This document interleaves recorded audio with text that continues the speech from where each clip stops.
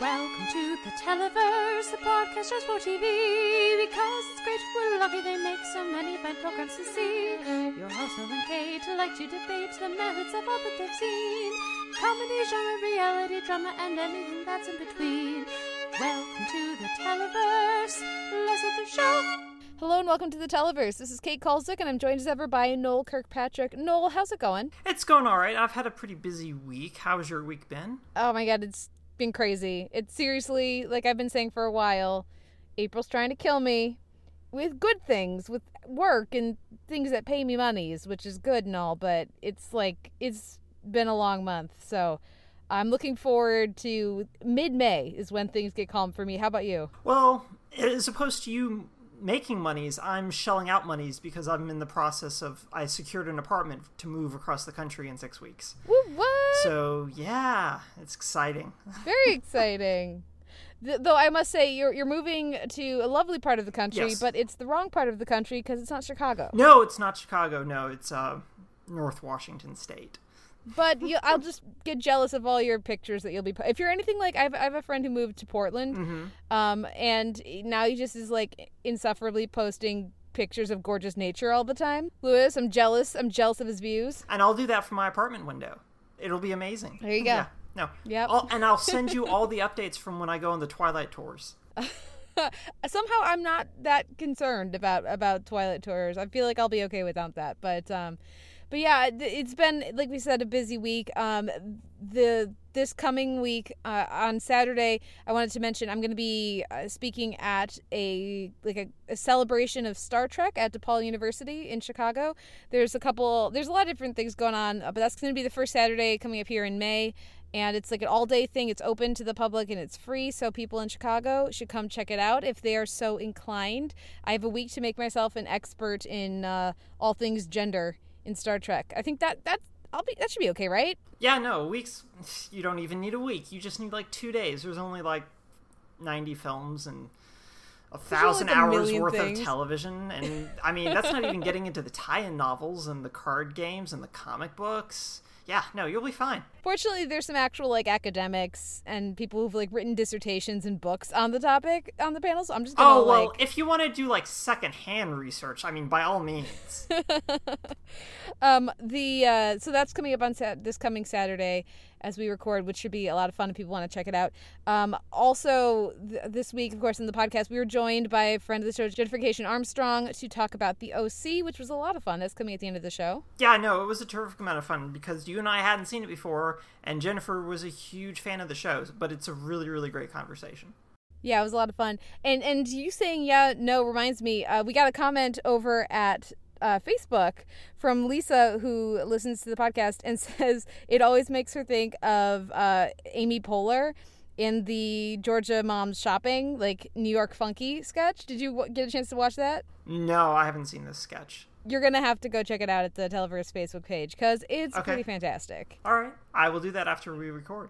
And thank you for listening, Lisa, and for chiming in, because I had not seen the sketch, and it is delightful. Also, I should mention, like we did later at the end of the last podcast, but we are now officially up in Google Play, and we are up on Stitcher. So if you are so inclined, you can listen to the podcast on Stitcher. Please leave us a rating or a review over there. That does help us on Stitcher because we're new to there. So I think we don't really show up on searches and things until we have at least 5 reviews or something. I could be misinformed, but that's what I've been led to believe. So it would, if people are Stitcher users, that would be a helpful thing for the show. But the last thing I need to mention up here at the top is, because we're not going to talk about it during the podcast this week, because we're on a tight schedule, first of all, and second of all, because you didn't get to see it, but just as a given, listeners, when I ask Noel for each section, what won your week in, fill in the blank, it should be understood that for me, what won my week in everything was Beyonce's Lemonade, which was amazing. Were you just so sad that you don't have HBO, Noel, or did you like find it online, like on Tidal or something? No, none of it. I mean, had Corey Barker not mentioned it to me while we were texting, I wouldn't have even known what was happening because I wasn't on Twitter at that time, didn't know that it was happening. And if he hadn't said that it was some sort of Beyonce-related thing, people tweeting about Lemonade would have just left me really confused. Well, I was in the middle of something else while it was happening, and I just started seeing all of these tweets about it. So I figured out what it, that it was the thing that was happening on HBO, and I flipped over to it about halfway through and went, I don't really know what's going on, but this is amazing. And then I went back and started it again afterwards on HBO Go while it was still up over there, and I thought it was amazing, everyone. Fantastic music, really great imagery, really well directed, really powerful topics, and just this wonderful celebration of Black womanhood in America that was, I mean, as a white girl, from the suburbs, it's not about me. It's not for me.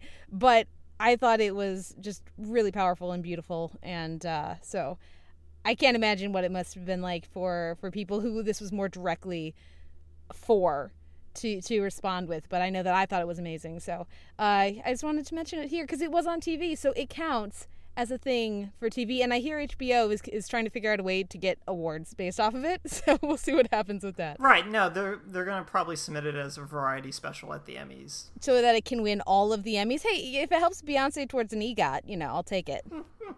That's true. She can get pretty close to that then. Yep. Well, like I said earlier, we are on a tight budget. As we learned last week, drinking Noel and Kate are talkative Noel and Kate. So this week we're going to try to keep things a little more pared down. Wish us luck, listeners. So now we'll dive right into our week in TV. So we'll take a break, listen to some music, and be back with our week in comedy and reality.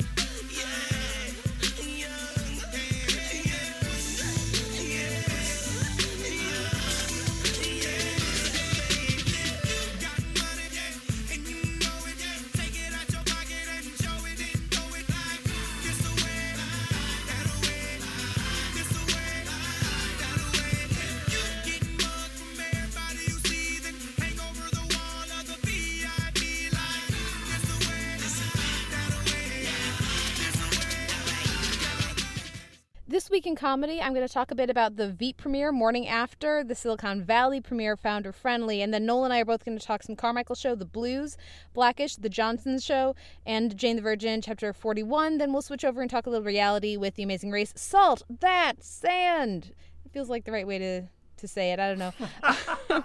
But we're going to kick things off here with comedies, and that means, for me, Veep, which had its Season 5 premiere, Morning After. Now, as fans of Veep will know, Armando Iannucci, who created the show, stepped down as showrunner at the end of last season. So I'm sure there were some people who were kind of tentative about, will this new person taking over, David Mandel, do a good job? Will he be able to capture the voice? And I think he did a really great job. This is a really strong premiere. We come back from the election night sort of cliffhanger of a tied electoral situation for Selena Meyer, and I loved that they didn't skip forward in time. They didn't flash forward to all of a sudden there's a new setup at the White House. It's no, we're going to make this entire season be about there's an electoral college tie. So it's a legit way to stretch out an election arc to be 2 seasons instead of 1, which, because there's such an awareness from the show of how ridiculous this is. I love, Selena has a line about, didn't those founding fuckers ever hear of an odd number, which is something I think we all have thought when looking at electoral college math. I don't know, Noel, have you thought of that? Yes, I have. It's probably a good idea that we would have done that. Yeah. Give DC an electoral college vote, and there you go. That takes care of it. But anyway, there's a lot of really fun one-liners here. The whole group, the writing captures their voices in a way that's really effective.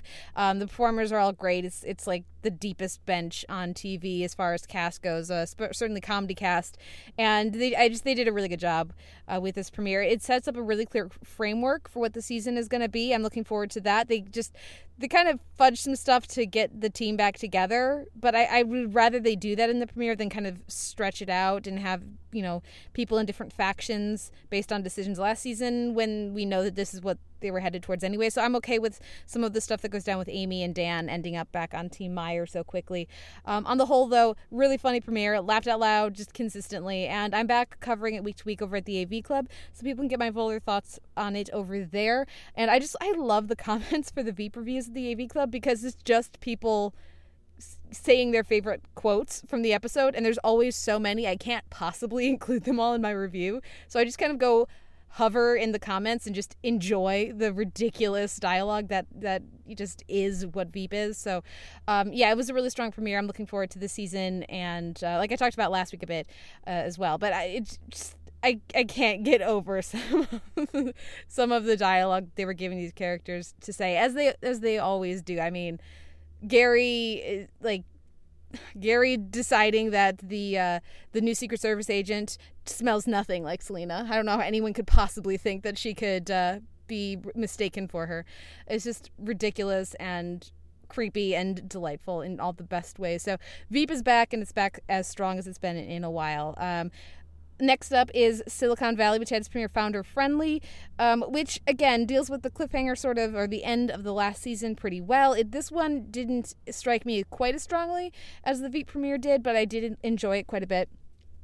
They do a good job of, again, moving forward from the end of last season.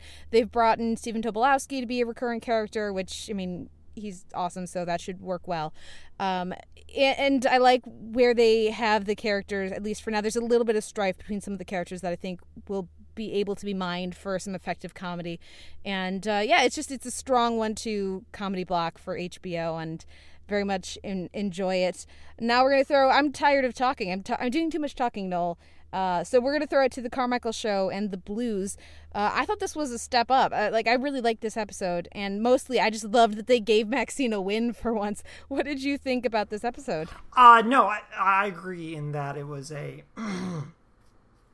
really strong episode and a very strong setup. And while you were reveling in a Maxine win, I was reveling in the fact that Loretta Devine's going to get another Emmy.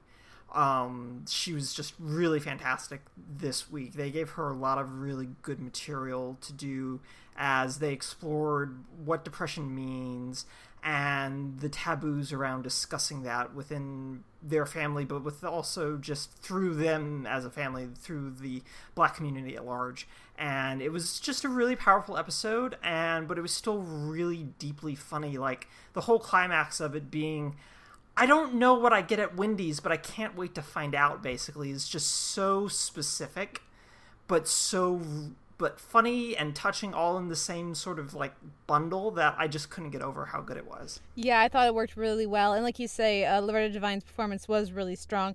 I also really like the idea, but they kind of implied this, but I would have even liked a more specific engagement with the idea that the blues is depression. Yeah. And that's okay. So when somebody's singing about having the blues, they're saying, I'm depressed, and using its like clinical term, it does not change anything. It just maybe allows people to get a stronger handle on what they're experiencing and maybe relate. But I really keyed into that idea that, like, depression is not some new thing that's only been around recently. It's a new name for an idea that has been around certainly as long as there's been American music. Well, yeah. And going back through time. Right, and not even like through American music as like the concept of the blues, but I mean just ill humors and that sort of thing. I mean, we've had it forever, and we just have given it different names throughout history. But yeah, the specificity, like you say, of the Wendy's ending worked really well. It was really powerful. I love, and this shows you what having a live studio audience can do for a show, because the giant cheer is just so cathartic as she leaves to go to Wendy's. But then I also love the button of the rest of them going to a different Wendy's. Yes. And like the fact that they go to Wendy's frequently enough that they know which one she's going to. Yes. So they know they'll go to a different one. I just enjoyed like you said, the specificity of all of that. It was a strong episode. Yes, very strong. And I mean, now I want Wendy's and a Frosty and some fries to dip into that Frosty. Again, that's where I was on Sunday too. There you go. Let's move on to our next show, and that is Blackish, the Johnson show. I mean, I think there's a nice parallel here, because we were a little underwhelmed with, at least I was certainly, with the the Carmichael show's take on Cosby. Yes. But I was really appreciative of, and I really enjoyed the way that Blackish engaged with the idea of not so much Cosby, but the Cosby show. Yeah. And that central idea, while also giving the characters lots of other things to explore and really engage with. How'd you feel about the Johnson show? I really, really enjoyed it. My concern with talking about it is that I read LaToya Ferguson's really excellent review over at TV Club, where you also write, and I'm worried I'm just going to repeat it verbatim because LaToya's insights were spot on and perfect. But it's a really terrific episode about basically how the Johnsons and how the Cosby Show reflect this idea of doing twice as much to get half as far, basically, within society. So there's this really great back and forth regarding how Dre and Bo respond to people saying, "Oh, you have a really nice family," or "Wow, look at you, you're such a great mom," and seeing how those kind of comments get reflected through their perception of what their lives are like and that sort of thing was really, really powerful. And so to then tie it back into this idea of one person can screw all this up for us, i.e. talking about Cosby, was a really powerful statement without it actually being super on the nose. It was really, really subtle, I thought. And it was also just still really, really funny. So we've got like plenty of stuff like with Ruby turning the kids into gift card thieves. But then also the ridiculous names that they came up with for the gift card baskets just killed me every time.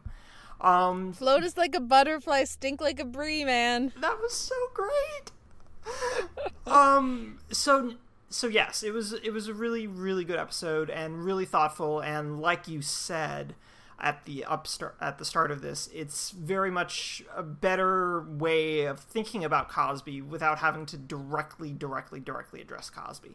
And we also, got them reenacting one of the Cosby openings, and that's never a bad thing for anything to do. So what did you think? Yeah, I really enjoyed it too. And what I particularly enjoyed about it, and like you said, LaToya's review over at the AV Club is really spot on, and people can go check that out if they want even more discussion about the episode. But I was able to, and maybe this is just very white, very pale, my lens and perspective on this episode. I was able to just kind of enjoy it as a really funny episode, and then dive into it more and really pick it apart and think about the sociological statements it was making, and this difference in how in perception and their experiences and the characters' experiences versus because I think there are some very universal elements here, like of not wanting to be thought of as thieves, and not nobody uses gift cards anyway, they're a terrible gift, and all these different ideas that the episode is playing with. And so I think that's very accessible to pretty much anybody watching. But then there's all this extra layers of meaning and depth that is there because this is the Johnsons and right. not a different family. And that ability to work on both levels, I think, is something that I particularly appreciated about this episode. And when we have the cuts to the different moms and Bo's perception of it, I love that it's... And LaToya touches on this in her review. Those characters and also Bo and Dre are heightened enough that might not be what the other moms are saying or intending at all, but that's what Bo's hearing. Yes. And there's nothing wrong with that, and there's nothing invalid about that. So just because maybe these other people, we don't know, maybe they are completely intending that subtext, but maybe they're not. And even if they're not, that doesn't change Bo's experience. Correct. And I think the way that the show engages with that and doesn't give you, doesn't just make the other moms cookie cutter racist figures, just who knows if they even realize that this is how they're being perceived and how this is coming across. And it's not necessarily a strength of Bo that she sees this either. It's not necessarily a good thing. It's not necessarily a bad thing. This is just her life experience. Yeah. And I really the treatment of that in the episode was really effective. And like you said, it's just really funny. When Ruby comes in and she's gone to get the blowout for her hair, I just love it. Pops just kind of appearing out of somewhere. I was like, I've missed you, Pops. I miss Pops too, but we kind of buried the lead with the big thing about this episode. Charlie's back. I know, right? How exciting. So exciting. Though I must say, it would be nice if Charlie could have a scene with Wanda Sykes. Oh, that would be wonderful. I need that to happen. Hopefully that's next week. Yeah, hopefully. Fingers crossed. Any other thoughts on this episode? No, just it was very, very solid. Very, very funny. Yeah. Well, then let's move on to our next very solid, very funny episode, and that's Jane the Virgin, Chapter 41, or as I call it, the one with all those awesome 20s flashbacks, and I love Jane's 20s getup. It looks so awesome. It's a long title, but I think an effective one. I loved Petra's 1920s getup because it was so perfectly Petra. Mm-hmm. No, so this week we had, because Rogelio was traveling to the Depression-era United States to go woo that lesbian away from Eleanor Roosevelt. Oh, boy. So that FDR would reenact the New Deal when he ran for president. There were all these 1920s silent film cutaway bits. But no, this episode was really jam-packed with a lot of really good stuff, and one really bizarre thing that I did not like, in part because it just kind of, even for me, stretched believability. But we can get to that and just talk about how awesome everything is. But I think the first thing that we need to discuss, Kate, is how much the narrator was acknowledging telenovela tropes in this episode, like blatantly talking about them. And you and I both had the same thought of, oh God, Michael's gonna die, isn't he? We all know where this is heading. Totally gonna die. Yeah. They could not have been like more upfront with, in case you've forgotten, this is a telenovela, and I've already told you that Michael had a strong career and loved Jane until the day he died. He's gonna fix his career and die by the end of the season. Yep, and I'm gonna be sad because despite this is an unpopular opinion, I know, among many people, but I've always kind of been Team Michael. And now I was just like, oh, that's going to be sad. Now I'm going to have to be sad. And Jane's going to be sad. But no, but apart from that, and even though through all of that it was still really, really funny, the narrator's touching on stuff, but there was still plenty of other things to really like about this. Like you said, the 1920s flashbacks are really well done. I mean, they're over slightly exaggerated silent film riffs, but what 1920s silent films riff aren't exaggerated at this point? So they're all really, really funny. Solid use of the intertitle cards. My heart kind of broke for Rogelio a little bit. Totally. Judy Reyes, what are you doing? I know, but it was so, I hate saying that, it was so nice to see Rogelio get his heart broken like that, but it kind of was. Just like, my heart broke, but at the same time I liked him experiencing it in like a different kind of setting of thinking, oh, well, Zoe has a perfectly legitimate reason. I understand that. I accept that. But this woman just wants to be casual with me. I don't understand this. It's me, Rogelio. And it's just really, really fun. It was really heartbreaking, but really funny, and just all sorts of really great stuff in that episode. What else did you like about Chapter 41? Well, the part that actually... I liked what we got with Petra's sister and Jane, like her being a terrible... waitress. A server. Yeah. Like that worked for me, but I'm a little leery about how they seem to be using her, which is, we can't keep having Petra do mean stuff to Jane, so let's bring in the twin sister. Right. Who can be the bad guy. How does she know to write an ad to the school newspaper to advertise an essay writing service would cause problems for her at college? How does she know? At a U.S. college. She should not know that. She should not know that, and yet she spent 3 hours typing out a little want ad email. And I don't know how she knows that, and it bothered me a lot, actually. Yeah. On the other hand, I should say, I did really just enjoy the physicality of her Hunt and Peck typing. Yes, it was very, very funny. But I think your point about them saying that Petra couldn't do anything else, so they brought in the twin sister who obviously looks exactly like Petra, is really spot on. And I'm trying, now that you've said that, I'm really trying to figure out if they're just kind of like meta aware of that and just are like running with it, or if they're just like, type of thing about it. Do you think that they're... Pay no attention. Yeah, okay. Yeah, I don't know. We'll see. But because I actually really like the idea of them being super tight and like Jane actually really bonding with Petra's sister and actually having more in common with Petra's sister, and then that adding a interesting wrinkle. But I don't know. We'll see what they do. We trust these writers. Yes. We also had this week the essay writing, and we had Michael getting fired, right, okay. And we had the trust for the different kids. I really liked Raphael being like, yeah, no offense, and you're not allowed to be offended at this, but I trust Jane way more than I trust you, and I'd have to be an idiot not to. Right, and I mean, that was a really big, like, kind of moment, and I think Petra generally handled it pretty well because the episode started listing all the horrible things she's done. Yeah, like framed for domestic abuse, framed for sleeping with a hooker, covered up pushing Abuela down the stairs. Like, yeah. Yeah, no, and then the narrator's just like, I don't have time for this. People don't like reading stuff on TV, which is so funny. So no, that aspect of it was really funny, and then just the Jane trying to figure out like how to balance everything I thought was really great. And yeah, no, it was a really, really, really strong episode. Yeah. Our next show here for comedy and reality is The Amazing Race. Salt that sand. And I gotta be honest, I was really rooting for Brody and Kurt to get eliminated this week for two reasons. First of all, because it would have been hilarious. And second of all, because they have completely mismanaged how you do the you know, like how you choose which teammate is going to do the roadblocks, ? I think it's called, or detour. Anyway, either way, whichever one. You should know better than I should. I should, and I don't, and that's just on me.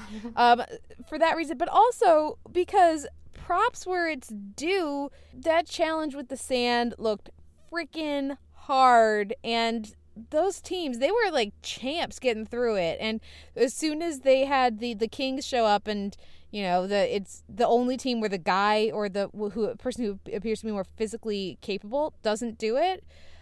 She was a champ and got through that, man. I was really hoping there'd be an upset there. Yes, the sand stuff was like really just brutal to watch. Mainly because they were so excited that they had such a lead and everything, and then it just like steadily collapsed on them. At the same time, I loved the fact that now everyone knows Brody and Kurt just blew their express pass on the silly puzzle. Yeah. And now they're just like, oh, well, these guys aren't so much of a big deal anymore because now the challenges are actually getting kind of difficult, and even they're struggling with them. So I really enjoyed like Brody just struggling with the kite. Those kites were awesome, by the way. They looked so great, and it was really nice to just see basically Brody and Kurt really struggle with that, and everyone else just kind of really like go through it really quickly. But like you, I was really hoping for them to get eliminated. I was just like kind of wishing and hoping, and then it didn't happen, and I was sad. Yeah, but this was just a lot of like really good challenges this week, I thought, that kept me really involved. And we have 2 legs left? Yeah, we're down to 5, so there should be 2 more left, I think. I also props to Sherry for being like, oh no, it's a snake. No, dude, I got this. Snake, whatever, who cares? I'm on this. Oh god, I had repressed the snakes because I would not have been able to do that. You would have been Rachel and Zach, like losing it. I would have lost it completely. Never mind that those snakes weigh as much as I do, but I do not do snakes, Kate. I do not do snakes. Fair enough. I thought that was such a I thought that was a really creative way to do that, because again, most people. I was actually surprised so few people had a significant issue. Yes, I was too. I was just like, oh, we're going to make Britney Spears jokes. No, we need to deal with the fact that you guys have snakes around your necks. Oh, good times. Well, what wins your week in comedy and reality, Noel? I think I will give it to Jane the Virgin this week, just shake things up. Blackish and Carmichael show both had really strong episodes, but I really, really loved pretty much everything that was happening in Jane the Virgin. I haven't really, really loved everything that was happening in Jane the Virgin for a while. So I'm going to give it to them this week. But you're giving it to Lemonade, so we can just move on to the next category. Lemonade wins the week in TV. The week in comedy, I'm going to give it to Veep. Because Selena she's the LBJ queen, and Hugh Laurie is Sergeant Suckett Shriver. And I'm so happy that they're back in my weekly life. So that will wrap up our week in comedy and reality. We'll take a break now and come back with our week in genre.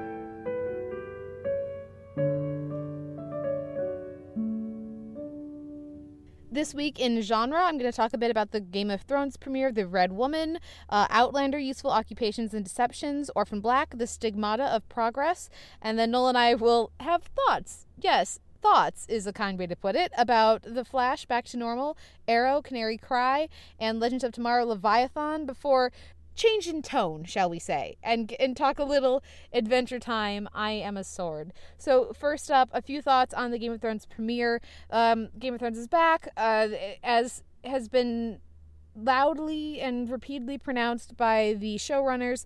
Jon Snow is dead. That doesn't mean any of us think he's going to stay dead, but whatever. It's good that they immediately start with, no, he's for reals, he's dead, y'all. The episode on the whole I thought worked, but Game of Thrones usually is a little slow to get started. We had some really great stuff with Brienne, but a lot of the different parts of the episode I was supposed to be really investing in. It just felt like I was supposed to be investing in, such as Brienne's moment with Sansa, or Jaime and Cersei's scene together. I wasn't as connected to as I think they wanted me to be. I was all about Brienne being a badass, Pod also, putting up a fight too and helping out. But it really irritated me that when Brienne offers her services as a knight to Sansa, she looks over at Theon to get his okay before she accepts Brienne. It's like, are you shitting me right now? It's like, yeah, okay, he helped her out and everything, but no, she does not need Reek's approval to accept the help of badass Lady Brienne of Tarth. WTF, mate. Not a fan. But the rest of the scene I did really enjoy. Cersei and Jaime, it's really hard for me to invest in their, we're going to regain everything we've lost. It's like, except that you can't regain the 2 children that are dead. So when you're saying this, Jaime, it feels really empty because nothing can give you back your children. And there's another one who's probably up next. So there's that. The stuff in Dorne was, I guess, interesting that they're changing things up. But again, it just feels like such a waste of our time, all the time we had spent there, because they just killed all the characters who were in power. Why did we spend time with those characters when they didn't do anything on the show? Underwhelming. And sort of underwhelming some of the other scenes we had to. And again, it's just a lot of setup. But the one scene that I do think has been appropriately hyped is the end of episode scene we get with Melisandre, revealing that she's actually a withered 200-year-old person. It's just like bent and scraggly hair and really ancient looking. That was a great way to end the episode, and I'm really intrigued with where they're going to take her next. So mixed, not as positive as everybody else seems to be about the Red Woman, but there is some interesting stuff going on, and we'll see how they develop. I probably won't check in on Game of Thrones every week because you don't watch it, Noel, but if people want me to talk about Game of Thrones, please drop a line. Post at the website if you're interested in Game of Thrones talk, in a comparatively regular basis as we move forward. Outlander, Useful Occupations and Deceptions. I wasn't going to mention Outlander this week since I mentioned it last week, except then, Noel. Okay, so Claire has a new friend. Okay. Who's a nun who runs a hospital. Okay. And her new friend, the nun, Is this in the 40s or in the... No, back in time. Yeah. Her new friend, the nun, is buddies with the little-known composer Bach, Johann Sebastian Bach, who, yeah, exactly, at the time would have been little known. He wasn't like, he became a huge sensation like throughout Europe and everything later on. He was actually kind of forgotten to time until Mendelssohn brought him back into popularity, and made sort of standardized playing Bach as like a thing everybody does, and really championed his genius. So she's like, oh, I'm surprised you've heard of him, and Claire's all like, jaw on floor, and then wait for it, there's a bit of like code that's written in sheet music, and they're trying to figure out what it's about, so they ask her about it because she can play. Yeah. And she's like, it's really similar to this piece of friend. I've got this friend who's a composer, Bach, and he, and hence jaw. And this is really similar to another piece that he sent me. And she starts playing the Goldberg Variations. No. She's got a buddy who's like tight with Bach, and the Goldberg Variations is a key plot point in this episode. This episode was written for me. Or me, but especially for you. Yes, or you, but you don't actually watch the show. No. So I'm going to say it's written for me. There's also some really fantastic, again, costuming. Anybody who knows Tom and Lorenzo listens to their podcast. If you don't listen to their podcast, I should say, you should go check it out, because there's an interview with the costume designer on Outlander. That's like an hour-long interview or something. It's really great on their most recent episode of the Pop Style Opinion Fest. So go check that out at Tom and Lorenzo if you are at all curious about this stuff. But another really strong episode. They keep developing some of the stuff with Sandringham, and oof, man, Mary Hawkins and that reveal with what her future looks like it might be. That's some intense stuff going down on Outlander. But yeah, I was in my happy place because it's Bach and it's Goldberg and yay. So Outlander, really enjoying it. Next up is Orphan Black. I'll keep this one again brief as much as I can. Really enjoying what they're doing this season. The stuff with like the cheek implant thing is really creepy and really effective. I like that it seems like Monkey's a little tired of being abandoned by her mother constantly to go fight random things, and even her, even Mrs. S keeps taking off to do stuff, and she's just kind of left with whatever clone is around. It seems like she's a little over this, and she wants her dad back, and she wants stability back. And so the fact that they aren't going to be able to just keep pushing the kid off on somebody, without that affecting the kid, is a really nice development that's really subtly handled. I like that they're also having Fee explore his, who he is outside of Sarah and the rest of the clones. So that's working well. And Maslany continues to be amazing. So really enjoying the way that they're recouping from what came before. And just the comedy of Allison and Donnie digging up the guy that they killed accidentally and buried and then hid the body in their garage under the cement. Yeah, there were some really nice comedy beats there. You wouldn't think comedy beats, but it worked. So well done. Why did they need to dig up the body? Because he had the cheek worm implant thingy too, Okay. The one that got put into Sarah, and so they're like, wait, if all the Neolutionists have this, would it be helpful for you if we had one? And so they Gotcha. get a jackhammer, break through the concrete, dig it up, and so they're gonna, that way they can hopefully try to get this thing that can at any time kill Sarah out of her cheek. Super, super gross. Excellent body horror this season on Orphan Black. A much more effective way to take this season. So Orphan Black. Let's move on though. I need to get some water here while you talk about the Flash Back to Normal. Right, so Flash Back to Normal this week dealt with Barry not having his speed, and what that lack of speed meant for him and all this stuff, except for the fact that the episode really didn't want to engage in any of that in any really substantial way, and instead did a metahuman parallel episode where this guy who got super strength no longer wanted it because every time he used his strength he aged a little bit. And so you get a parallel plot where Metahuman doesn't want his powers and wants to be normal, and Barry as Metahuman wants his powers back so he doesn't have to be normal anymore. And that's an interesting idea that the show just goes, yeah, let's not really engage in that in any way, shape, or form, and instead, here's some Dwarf Star alloy that we're going to hand wave that Felicity gave us real quick so that we could let this guy punch himself to death? Yeah, that's okay, right? Pay no attention to the moral ambiguity there. Right, no, so this episode was just a massive mess. I was really, really disappointed with it. I was pretty harsh towards the episode in my review of it at TV.com. But basically, I was really, really frustrated by the fact that a Barry who's frustrated that he doesn't have his powers is basically the same as a Barry that's frustrated about XYZ. There's no difference about it. He's still kind of mopey and wondering who he is, but he always wonders who he is when he's like mopey and depressed about something. There's no specificity to this particular character beat. And I was just really frustrated because the opening is so good. It's just like, here's Barry on a usual day, and here's how great it feels to be Barry Allen on a usual day. And then here's Barry Allen on a day without his speed, and he's down here with the rest of us. And it's just, explore that. Deal with that. Deal with the fact that Barry's life is different now. And let's not go back to, hey, you know how we're going to solve this problem, Kate? We're going to blow up the particle accelerator again. No! Stop blowing up the particle accelerator. Just stop. Find something else to get you out of your corners. Please, show.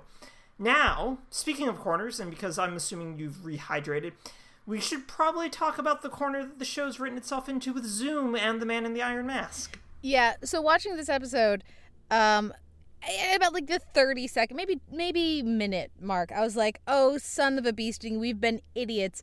Of course, we know who's the Man in the Mask. And this episode really makes it pretty clear, as far as I'm concerned, because they highlight that Zoom, meaning Jay, is obsessed with Caitlin. So that gives him motive to want Ronnie not to be around. You know, the love of Caitlin's life. So because we never saw a body, we saw him disappear into the worm, like into the singularity that we know ripped holes to Earth 2. It would not surprise, it would actually be odd to me if that wasn't Ronnie behind the mask. And the reason that his face is covered up is because he's from Earth 1 and other people that Zoom has been interacting with, such as the alt Killer Frost, right? Alt Caitlin would recognize Ronnie. And so that's why he's in a mask. It's a stretch, but at least it's slightly less of a stretch than just so the audience won't know who he is. Right. What do you think? I like the idea that it's Ronnie a lot. I think that's too much of the stretch for the mask for me personally, because I think that they would have just been able. I mean, they all know that Zoom goes to other worlds, so why would having a doppelganger around really confuse them any? So I still need that mask to have a narrative purpose, and I'm not sure that's strong enough of a narrative purpose for me. Fair enough. But on the other hand, like, no one knew who it was until the finale, because Teddy Sears was making a big deal about the fact that he didn't know who it was until the finale. So, well, fair enough. I feel like, well, maybe Teddy Sears didn't watch the show before he got cast in it. Well, because like when you're an actor on a show, they have really long days. Right. It's very possible. So, but I feel like the cast should have been able to figure this one out. Like, if we've correctly figured it out, that's a big assumption on my part. It just makes too much sense to me to not think that we figured it out. Then I feel like some of the cast should have gotten it. But we'll see. At least we know that they're going to actually tell us in the finale and not stretch it out until the next season. The only other thing I have on this episode is I would have really liked to see at least a slight indication of something positive for Barry now that he doesn't have his abilities. Even if it's just, hey, well, you know what, this sucks, but at least I can get drunk right now. You know, like, there've got to be slight ways in which it's actually kind of nice to be normal. Even if he can't really see it, you can have somebody else call, you know, like, try to connect with him on that front. I was just looking forward to, this is the only opportunity we're going to have to have Barry actually go out to the bars, which I feel like is something he probably did before he got his superpowers. You'd think he would like that side effect, but I don't know. Any thoughts? Well, I mean, I would have loved that. I think the problem was that Caitlin had been kidnapped, so there wasn't really any time for that's true. For frivolity. But I mean, he does go out to clubs and bars all the time. Like, yeah, so he goes. He goes. He just can't get drunk. Yep, he can't get drunk. But he's pretty goofy anyway without the alcohol, so. Touche. Well, speaking of goofy, how do we feel about Arrow, Canary Cry. Oh, okay. So while I was really mean to Flash, is because I expected better from Flash than what I got this week. From Arrow, I was a little more tempered in my review, but that was largely because I just expect Arrow to screw up shit.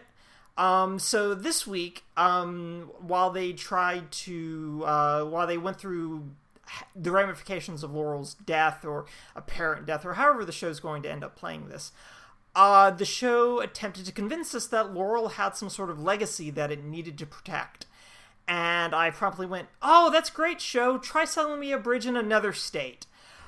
Since Laurel hasn't had a storyline since the Barrister storyline since the middle of season 3. And since then, she's been in the background. So, sorry, this idea that she has a legacy as Black Canary that we're aware of is laughable. It may have happened off screen while Oliver was recovering from being stabbed with a sword and then kicked off a mountain. Oh, that's a thing that happened. And so that idea is ridiculous. But then this idea that Laurel, as a district attorney of Star City, had a legacy, I just went, no, show, she's been in court twice. And one of those times was to prosecute Maura Queen, where there was a massive conflict of interest. So no, show, you don't get to tell me that Laurel has a legacy that exists off screen for me. And yeah, so I can keep talking, but tell me how at least you felt about that aspect of the episode, and maybe you found something good in this episode that I didn't. I actually kind of liked this idea of demasking Black Canary as like a tribute to the character. I actually thought that was really, really great. Except she's a DA, and that's going to throw every case that she prosecuted into appeals. And there are apparently so many of those cases that she was so great at. Yeah, but it's like, wait. You mean she's one of those vigilantes who's been going around beating people up, forcing confessions, for all they know, doctoring evidence, and all of that evidence is the evidence that then she used to get to prosecute people? Are you kidding me? Massive conspiracy cover-up. Like, every person she put behind bars would have grounds for appeal, if not, release. So that would massively actually undo her legacy. So while I liked the idea of of honoring her and saying, yeah, you guys think you know how great she was actually even better.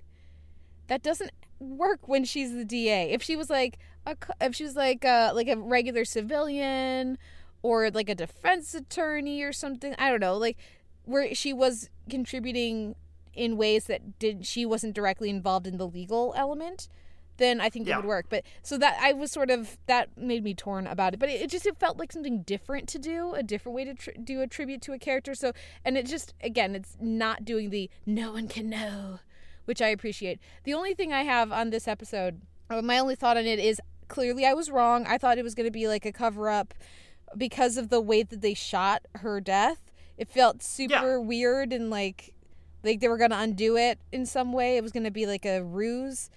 And based on this, that is not the case. So I'm very confused as to why they felt like, promise me one thing, cut away. Then, like, mysteriously and conveniently, like 10 seconds later, all of a sudden she's flatlining. Almost like she's like, help me fake my death. Pull out that cord right there and you get me out of here. So that just feels very odd to me, that choice from the writing. Is that bothering you at all? I mean, the entire thing is bothering me, and the fact that, just as Guggenheim and Miracle have said, that death just means something different now than it did even last season, just kind of makes me antsy about how they're going to do this. At the same time, I just really need Laurel to stay dead so that Quentin Lance can have a moment of peace, because, I mean, first off, tip of the hat to Paul Blackthorne, because the man's amazing. And his scene where he's just breaking down outside the League of Assassins safe house is just gut-wrenchingly terrible in its sheer, like, emotional honesty. But I need her to stay dead so that Quentin can just not be totally screwed up for the rest of his life. Because he's buried his 2 daughters 3 times now. which isn't correct. The only other thing I'll say about this is, while I enjoyed the idea of this tribute and everything to Laurel, I was really frustrated that so much of how they were attempting to honor her was still very much about advancing Diggle and Oliver as characters, which is just like, oh, right, forgot, there aren't enough women characters on this show. Great. So Diggle's angry, and he's going to get through his emotions by coming to terms with the fact that that Laurel wouldn't want him to do this, and Oliver's going to take all the burden onto himself to go kill Damien, and yeah, no, it was rough. Yep. Well, it was rough. She died for man pain. That's why she died. Yep. And because it would give us the most shock for the episode, according to Mark Guggenheim, which was stellar choice. Yeah, that's there. Yeah. That's never a good idea for, at least as far as I'm concerned. Personally, like my philosophy of storytelling, that's not a good reason to do a story. It's not. But it's not. Anyways, let's move on to the next show, which is Legends of Tomorrow, Leviathan. I have one thing to say about this, which is... Let's hear it. Now, we both play D&D. We're both fans of Dungeons & Dragons. We like a one-shot or a continuing campaign, yes? I'm playing tomorrow, in fact. Yeah. We've all done that. We've played some video games. We've played some Zelda, some Mario Brothers. We've watched Buffy. We've watched pretty much any genre show inspired by Buffy, which is most of them since that time. Yeah. You've read Harry Potter? Yeah. And, like, it's many, many antecedents, including, of course, a big thing like Lord of the Rings. What do all of these games and storytelling have in common? You do little boss, bigger boss, big bad. You don't just keep going up against the big bad every week and losing, because it's crappy storytelling. Your characters need to level up over time. They need to get stronger. They need to get smarter. They need to get better. They need to find the thing that lets them find the thing that lets them find the thing that actually lets them take down the bad guy. And what Legends of Tomorrow has been doing all season is saying, okay, now we're going to find him, take him down this time. Oh, look, it didn't work. And in this episode, it's episode 13. We know there are 16 episodes. You're like, we're going to get him for reals this time, guys. And I'm like, no, you're not. No, you're not, because this is episode 13. So you can't get him for reals. I know as soon as you begin this episode, if your goal in this episode is to take him down, this is the time you can finally do it, that you will fail, and it is not narratively interesting. You're not clearly going to learn anything from this because you haven't all season. So as soon as that is the goal of the episode, I'm checked out. And it's just really frustrating because it's such a basic concept. You do the level, like the level 1 bad guy, then the level 2 bad guy, then the level 3 bad guy, and then maybe you can jump up to level 5, level 6, and that's your big bad. You don't just keep going up against the same bad guy every week and losing until the time that it works is the time where there aren't any episodes left. Right. And see, I agree with all of that except for the fact that I actually found this episode significantly more interesting than all the other Vandal Savage episodes have previously been. And I wrote a lot about this in my review of this episode in discussing laying out basically what you just laid out about how the fact that the show, because of how it's structured, they keep going further back in time because they allegedly have some sort of edge against Vandal Savage, except for the fact that we know that they can't win, not only because of just episode number that they're on, but also just because time doesn't change on this show. Time wants to happen, as it keeps reminding us. So things can speed up, things can kind of slow down, but they can't really change too often. So they were never going to win. And so there were never any incremental victories that happened against the big bad in any way, shape, or form, being Vandal Savage in this show. So that made them look bad, but it also made Vandal Savage look just really boring and dull, and that was also has been really flummoxing. So this week, they go to Vandal in the future for only the second time, because since the 1980s they've only gone after him in the future once, because they didn't want to tip their hand because he might be prepared for them. And he was prepared for them in the best way possible that kept him alive. So when you discuss they can't obviously beat him this time because there's still 3 episodes left, absolutely, yes, you're correct. But for me, the fact that he had a plan this time in regards to keeping himself alive made a world of difference in how I responded to it, basically.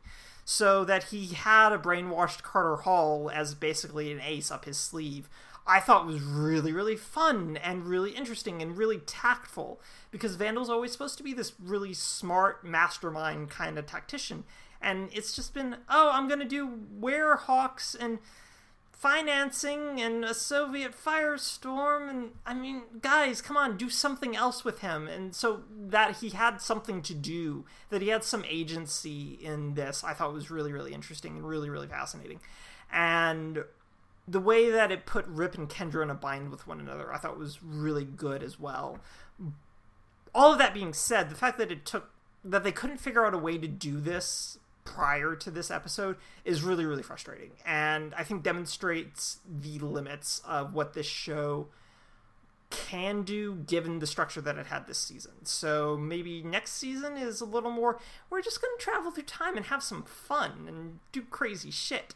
And basically just Doctor Who the hell out of this. And then we can kind of enjoy it, and maybe there's some sort of weird arc going on with Booster Gold or whatever Patrick J. Adams is going to do. And we'll find out what that is. But I actually really like Leviathan. So even though I'm in complete agreement with everything you just said. Well, I'm glad one of us did. So at least there's that. Let's move on, though, to an episode that we're more positive on, or at least that I'm more positive on, and that's Adventure Time. This episode. I Am a Sword. I think you are even more positive on this than I am. I really like this episode. I have a feeling you loved this episode. Why don't you take it away? Okay, so I loved this episode because it made me gasp out loud that a sword died.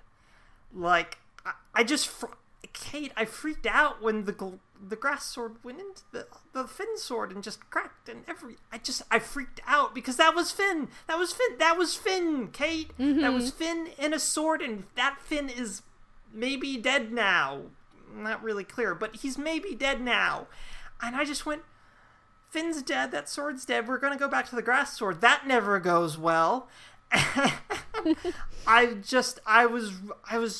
It was kind of a painful episode, just like, I got way too invested in this Finn sword.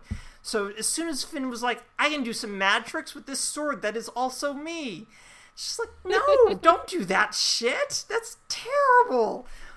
But I really enjoyed the episode. Amy Sedaris did a really nice job as the thief princess, or the princess... Bandit Princess was just really, really great. I liked the memory, the dream perspective thing that kept flummoxing Finn. But I also one other thing that I really like that has been a constant part of basically this stretch of Adventure Time is that Jake is increasingly oblivious to Finn's emotional needs. And I'm just really, really fascinated by Jake's struggle to mature with his brother, basically. And I think that this is something that that this stretch of episodes has done a really nice job of subtly playing, like with the egress thing, where Jake keeps ripping off the bandage or making Finn open his eyes, and he's just like, dude, no, I can't open my eyes. And he's just like, yeah, you can. Poof.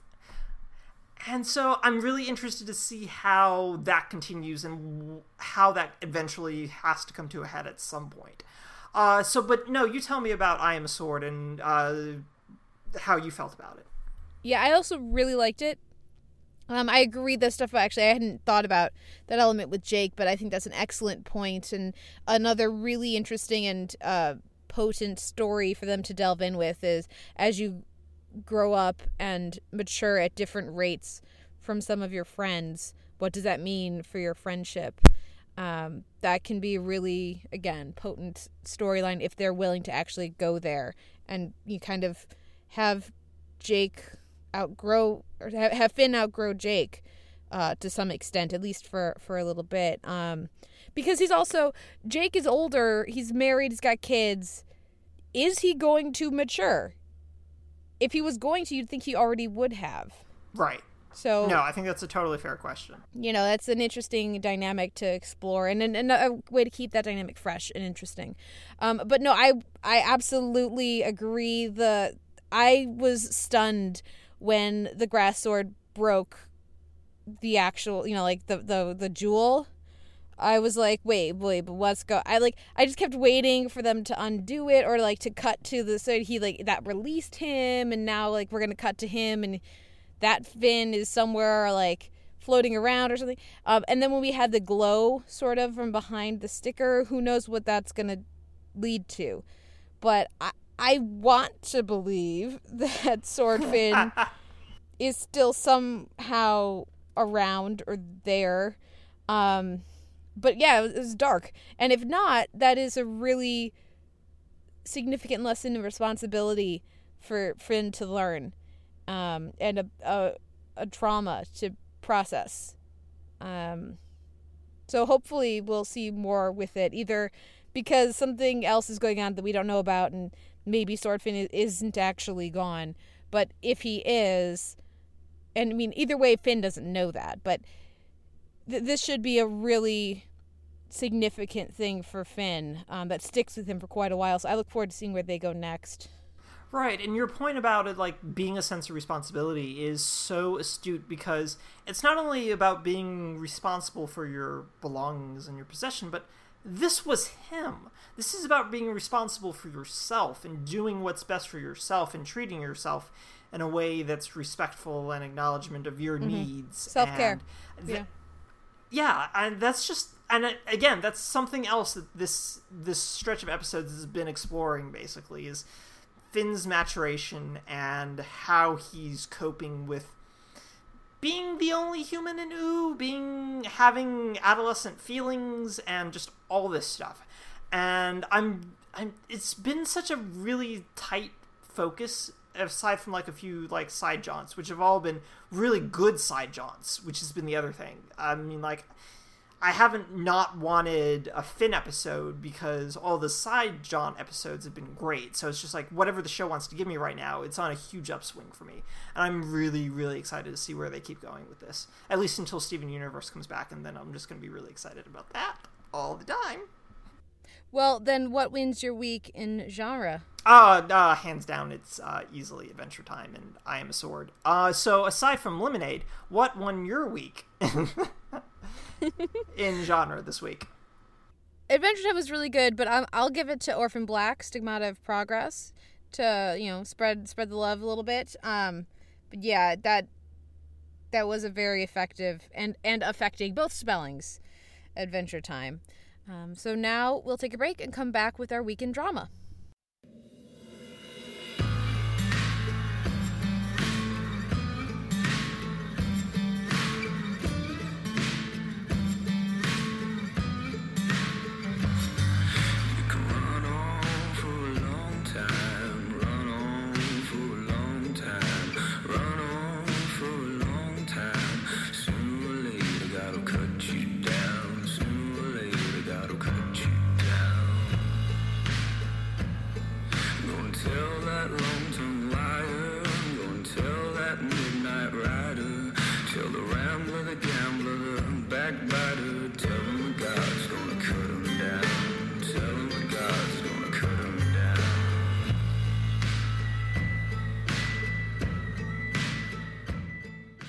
This week in drama, we're going to talk about the Limitless finale part 2! Exclamation point.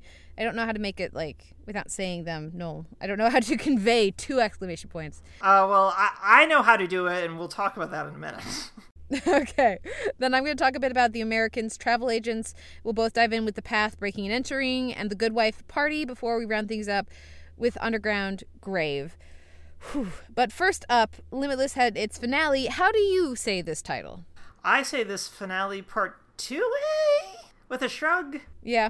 And a question mark instead of an extra exclamation mark. In part because this was really safe and kind of dull and not super interesting. And it was a very weird experience to watch a Limitless episode that felt like it was from the first half of the season and not the second half of the season. I understand Bradley Cooper, Mora. I mean, there's a longer game that the show's wanting to play with them. So transitioning to Sans was, frankly, the smart move. But this was a really boring way to resolve it for the season. oh, Canada and Greenland are discussing the economic merits of a new Northwest Passage. We're gonna scuttle that treaty for economic gain. And it's just like, okay, first of all, kudos about the Northwest Passage thing, because this is an actual thing that as the Arctic melts, countries are going to be battling over sea lanes, basically. And it's going to become a huge thing within basically the next 20 to 30 years. This is going to be a thing that people are going to be talking about. So that was really interesting, and it would have been a really interesting episode, except it was a finale, and I wanted a hell of a lot more out of it. So it was just like, we're gonna stop them from this, and then we got Sands, and then Piper just magically appeared at his house with his dad, who I'm not convinced isn't kind of evil, and this is in part because it's played by Ron Rifkin. Ron Rifkin is never not evil in some way. Sloane! Right, exactly. But it was just a really underwhelming episode for me, apart from all the trippy NZT effects. So, like, a finger sticking out of a jelly donut, beckoning Brian forward. It was really scary and terrible and horrible, and I kind of had bad dreams about it the following night. But the rest of the episode just kind of didn't click in for me. Tell me I'm wrong. Tell me that I had an off week. Tell me that I need to go back and watch it again to appreciate the fun and the subtle nuance that I just completely and totally missed. You're not wrong. Okay. But I liked it more than you did. Okay. So I actually really was able to enjoy the character elements of Brian choosing to destroy his brain to save Piper. And I think and just the way that the show, especially knowing that this could be its series finale, the way that it emphasized so strongly, what makes you special is not this drug. What makes you special is why you take this drug, and that you choose to take it. And so far, at least, it has not corrupted him the way that it has corrupted pretty much every other person we've seen take it. So them emphasizing, no, it's not about the NZT, it's about who Brian is, was really, I think, important, because it's them coming back to character rather than gimmick as the heart of their show. And that last scene we got between Brian and Rebecca was, I thought, really well done. Especially because we had watched him go through the ringer, and he looked like shit through most of this episode. And like you say, the things he was seeing were messed up. So that was really all very effective. And then for me, the reason the ending wasn't as much of a letdown is that it felt very dreamlike. And the way that the actress who plays Piper played that scene, and the way that she was looking at him and stuff, they could easily make that, like, there's something she's not telling us. Actually, she's betraying him in this moment, and it fixed him temporarily, but it's going to lead to other new complications. Like, that could go a lot of different ways. And I also was sort of okay with this notion of it just on a parable or fable level. Her being like the blue fairy who's come because Brian is such a good person to save him and make him a real boy again, and undo this damage because there was so much personal sacrifice on his front, in his part. So just like on a storytelling level and on like a fable level, that did actually work for me. But I would have liked, instead of, and again, because maybe it won't get picked up, she said, irritated that CBS won't just announce what they already know they're going to do for next year. They must know by now.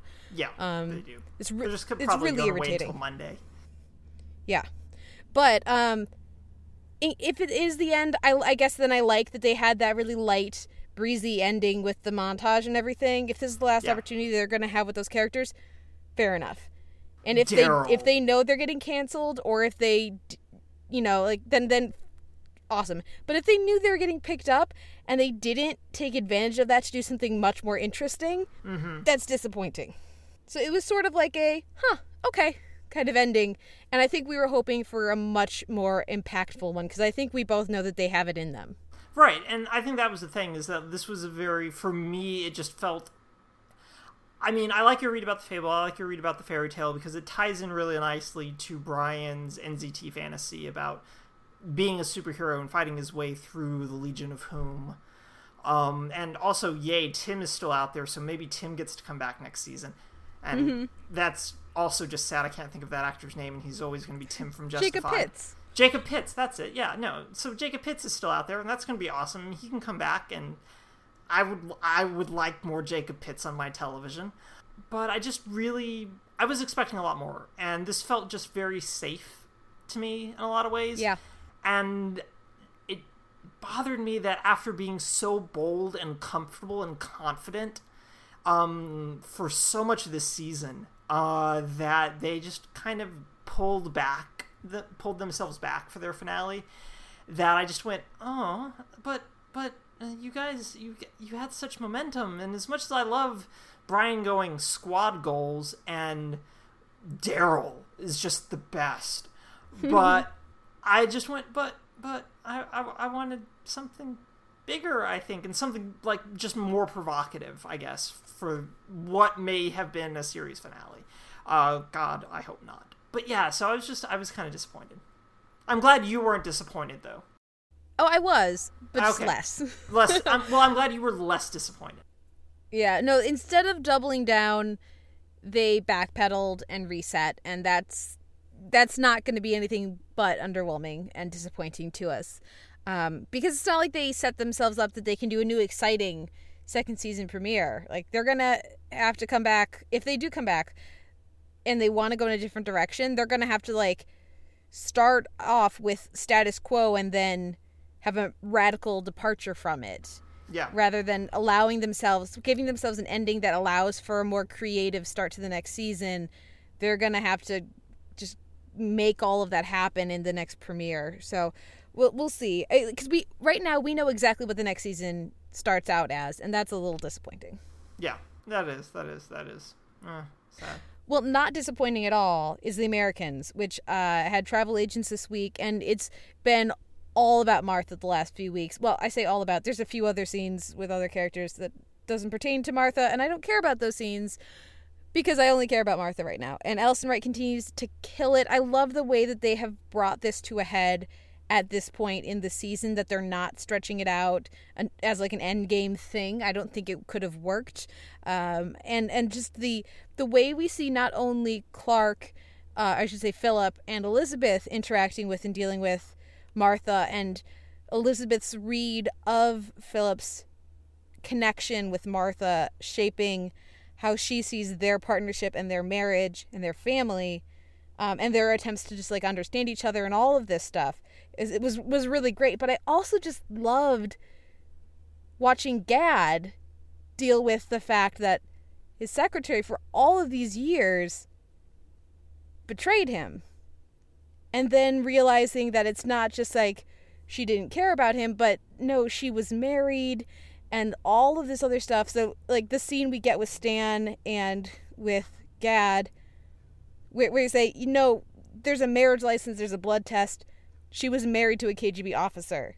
So they sought out my secretary because she was my secretary, seduced her, married her, and turned her against this country. And from what they had heard on the phone, she doesn't want to be doing this.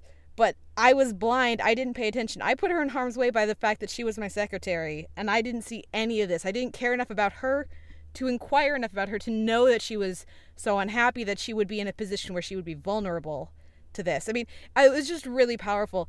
So there's the elements of this that we would expect to be really great, which is everything with Martha and her dealing with her new situation and the decisions that Philip is making and how he relates to her and how he's unwilling to lie to her the way that everybody else says that he should and that maybe would be more kind. That's really powerful, but also just these other characters discovering that Martha has been a mole and how that affects all of them and how that makes them reevaluate themselves, not just as operatives, as officers in, the CIA, but as people. Just incredibly powerful storytelling. The Americans continues to kill it. So good. But I'll leave it there. Otherwise, I'm just going to keep saying the same things over and over again. Really, very strong season. Well, that's never stopped me, so you're fine.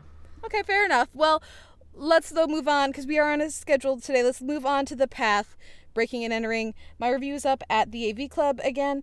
I like this episode quite a bit. I have two main takeaways, and then I'm throwing it to you.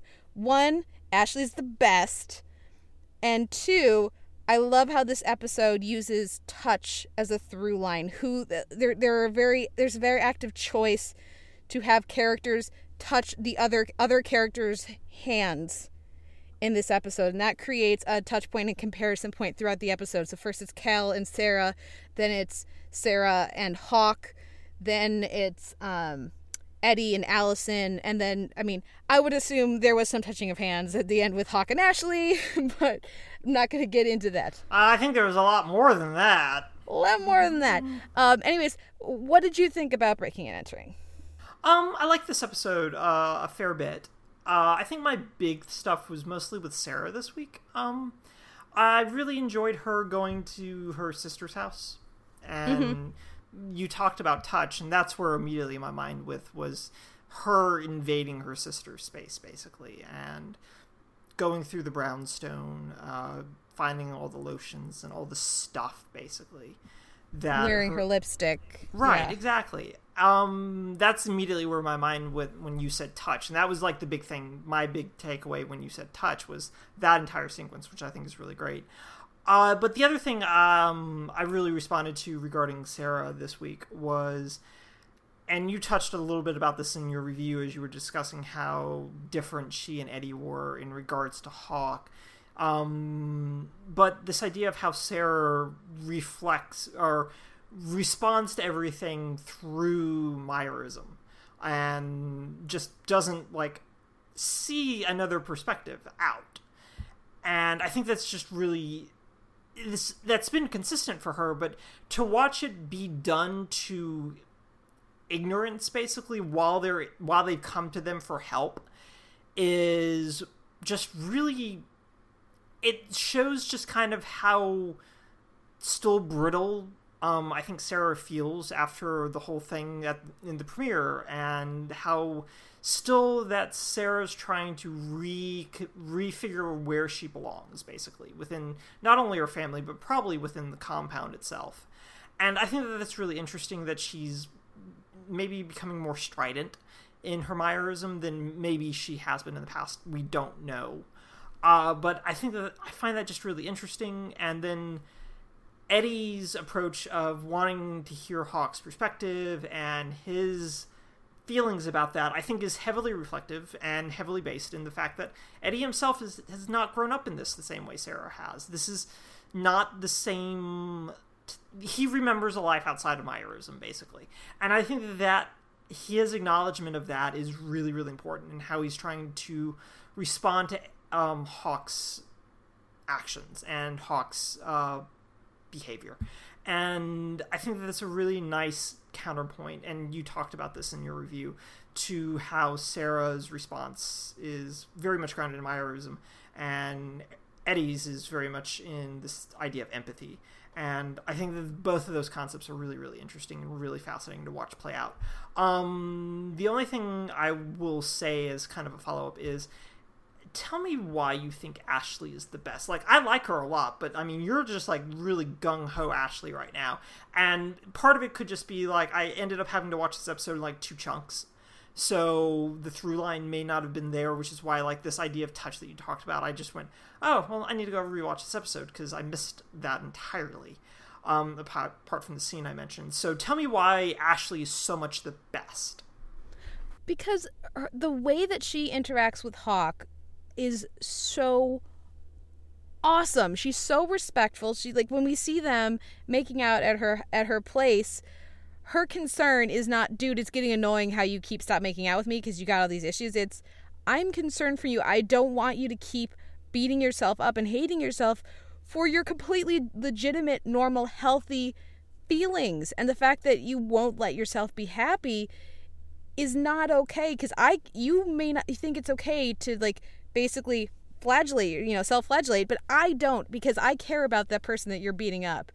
And so she doesn't tell him what you believe is wrong. What she tells him is, you can't keep doing this to yourself. You have to like, look at how you're feeling. It's okay to have feelings for me. There's nothing wrong with that, and you are not a bad person for being in like or being in love, depending on what you want to call it.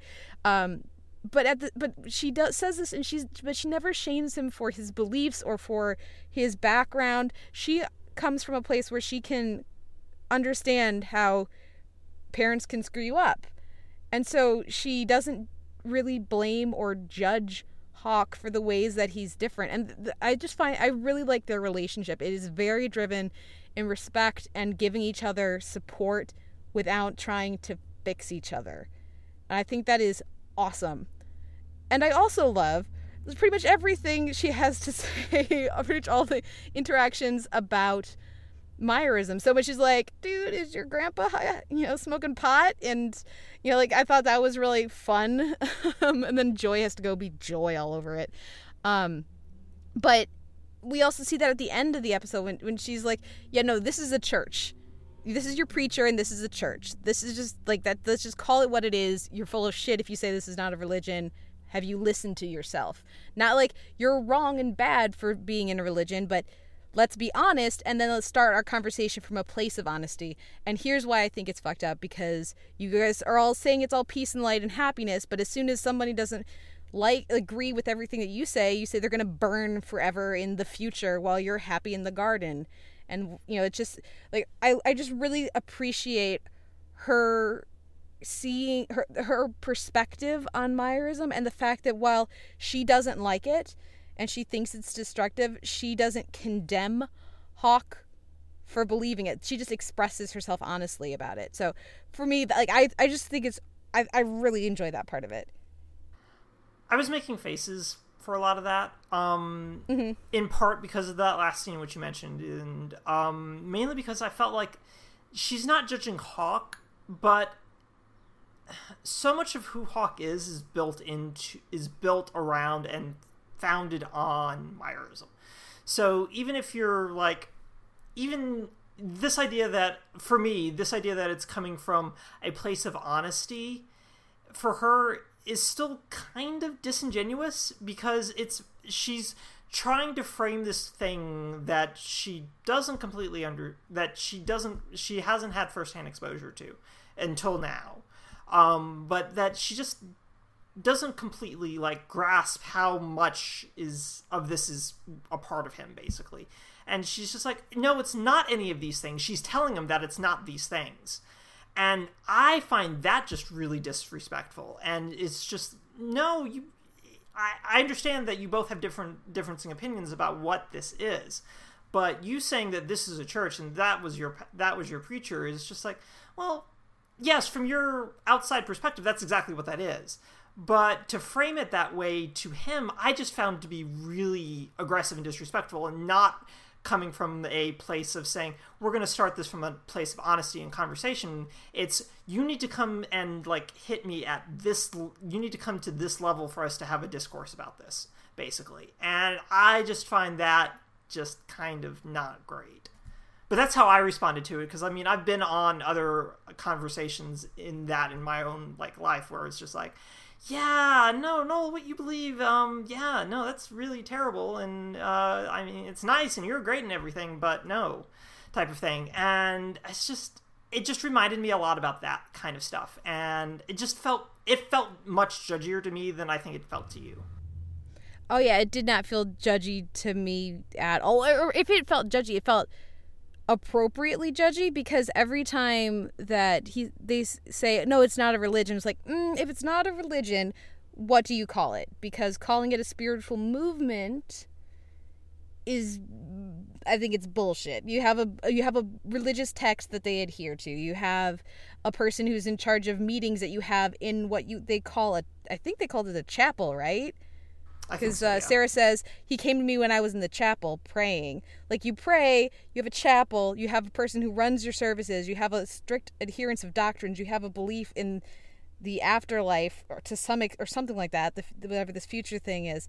I mean, what else do you call that? Trying to pretend, like, if Hawk had some idea, if they would, instead of just saying, no, we're not a religion, no, he's not a preacher, he would say, here's what a preacher is, and here's what Cal is, and here's how it's different. Right. But there's no sense of that, at least for me. But maybe I'm just so very much in Ashley's perspective as a fellow outsider to Meyerism, that I'm letting that guide me.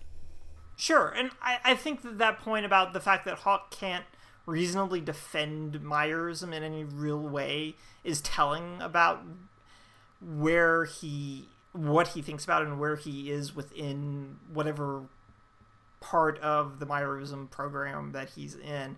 But at the same time, it's just really weird to me that he can't do that he can't delineate between these things, since Sarah could clearly probably do that without a problem. And I think that that's maybe an issue I'm having right now with the show, is that Eddie will say it's not a cult. He'll say it's not, Hawk will say it's not a religion, but they can't seem to parse out what it exactly is. And Cal and Sarah probably could, but Eddie and Hawk can't, and I think it's really significant that Hawk can't. I don't think it's as significant that Eddie can't. Well, I think the difference, and this ties into with Sarah and Eddie's perspectives on Hawk. Yeah. Sarah was born into this. Sarah didn't choose this in the same way. Eddie actively chose Meyerism. Like, he did not grow up with it. He was not indoctrinated into it. He found it.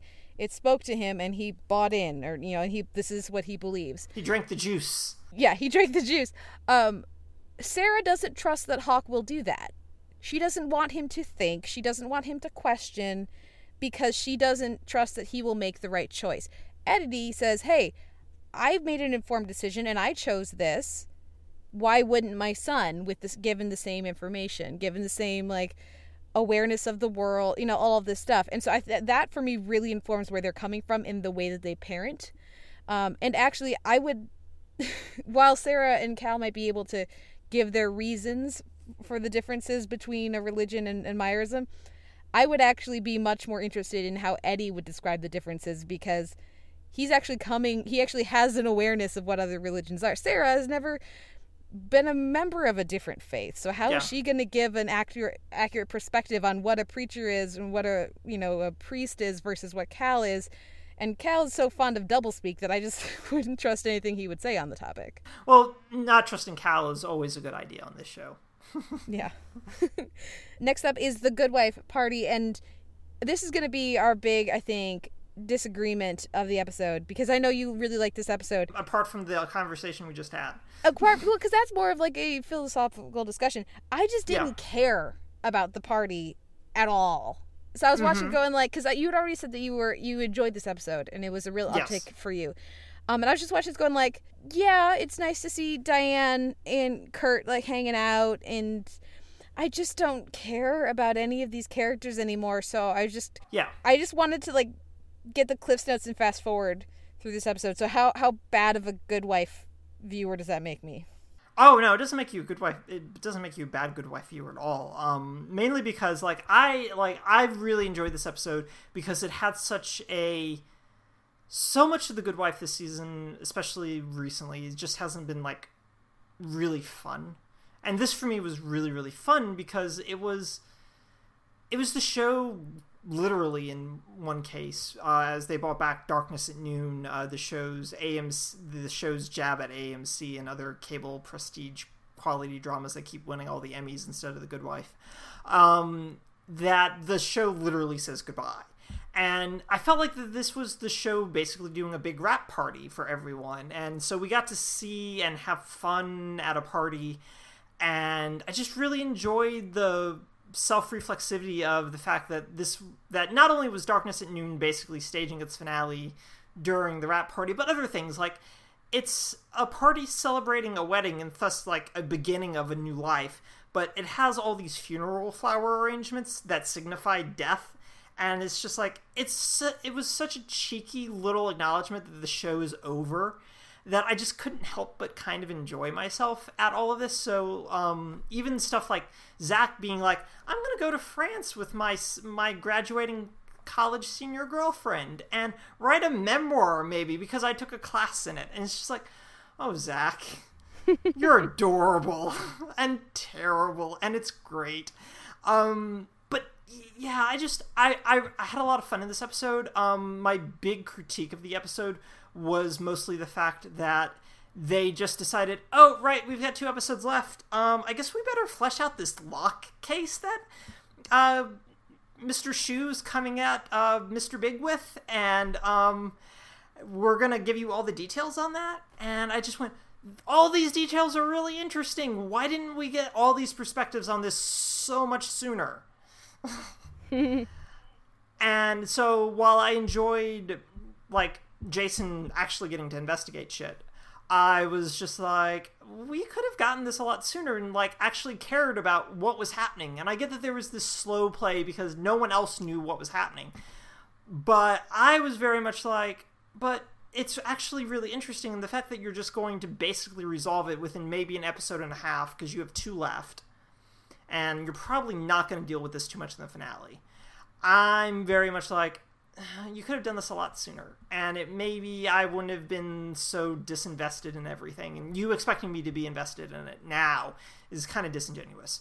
But I just had fun. It was a big reunion. Like, Jackie showed up, Zach showed up, Lewis Canning showed up after disappearing, Matan showed up, which I loved, because I love Matan. And I half expected, like, Robin or Clark Hayden or Taye Diggs to show up at some point, just because we never knew what happened to the 3 those characters. But I had a lot of fun, and it was nice to have fun watching The Good Wife again. Fair enough. Yeah, I didn't even enjoy or care about the Darkness at Noon parody. I mean, or I think if I was more on board with The Good Wife, then I can enjoy it making fun of other shows. But when it's doing, at least for me, such a terrible job of being what it is best at, I don't think it gets to, like, throw any stones. So, yeah, I think for me, I don't know that the show can reclaim anything I think it's just going to be like a death march for me to the end, and then hopefully after some distance I'll be able to maybe go back and enjoy these last few episodes a bit more. But for me, the spark is gone, and I just don't care about these people anymore. I don't even care about really Diane. I'm like, you're fabulous, go off into the sunset and be fabulous elsewhere. But I really enjoyed how inappropriate she and Kurt were at that party. I enjoyed how much Kurt didn't want to be there. I wanted to see the rest of Kurt's conversation with Hannah, and just how just sheer rage-inducing that probably was for him. Nice. Any final thoughts on this episode or hopes for the last 2? No, because I'm basically expecting the last 2 to be Alicia defending Peter, which is going to be weird and kind of icky and awkward, and I'm not really looking forward to that. Well, You know what I'm not looking forward to? The end of Underground? The end of Underground. In this week, we'll, of course, we'll be talking about Grave. Well, I also am. So basically, I discovered in my reading about Underground this week that one of the co-creators, Misha Green, is a Spartacus alumnus. And all of a sudden I was like, that makes sense. That makes so much sense. I think this is another really powerful, really affecting episode. And they continue to, I mean, it would have taken a lot to live up to the previous episode, which we love so much. And also, I love feels like such a strange word for that episode. But I think they really delivered and continue to build momentum from where they had come from in that episode. And if they continue like this for their last few episodes, damn, that's going to be a powerful end of the season.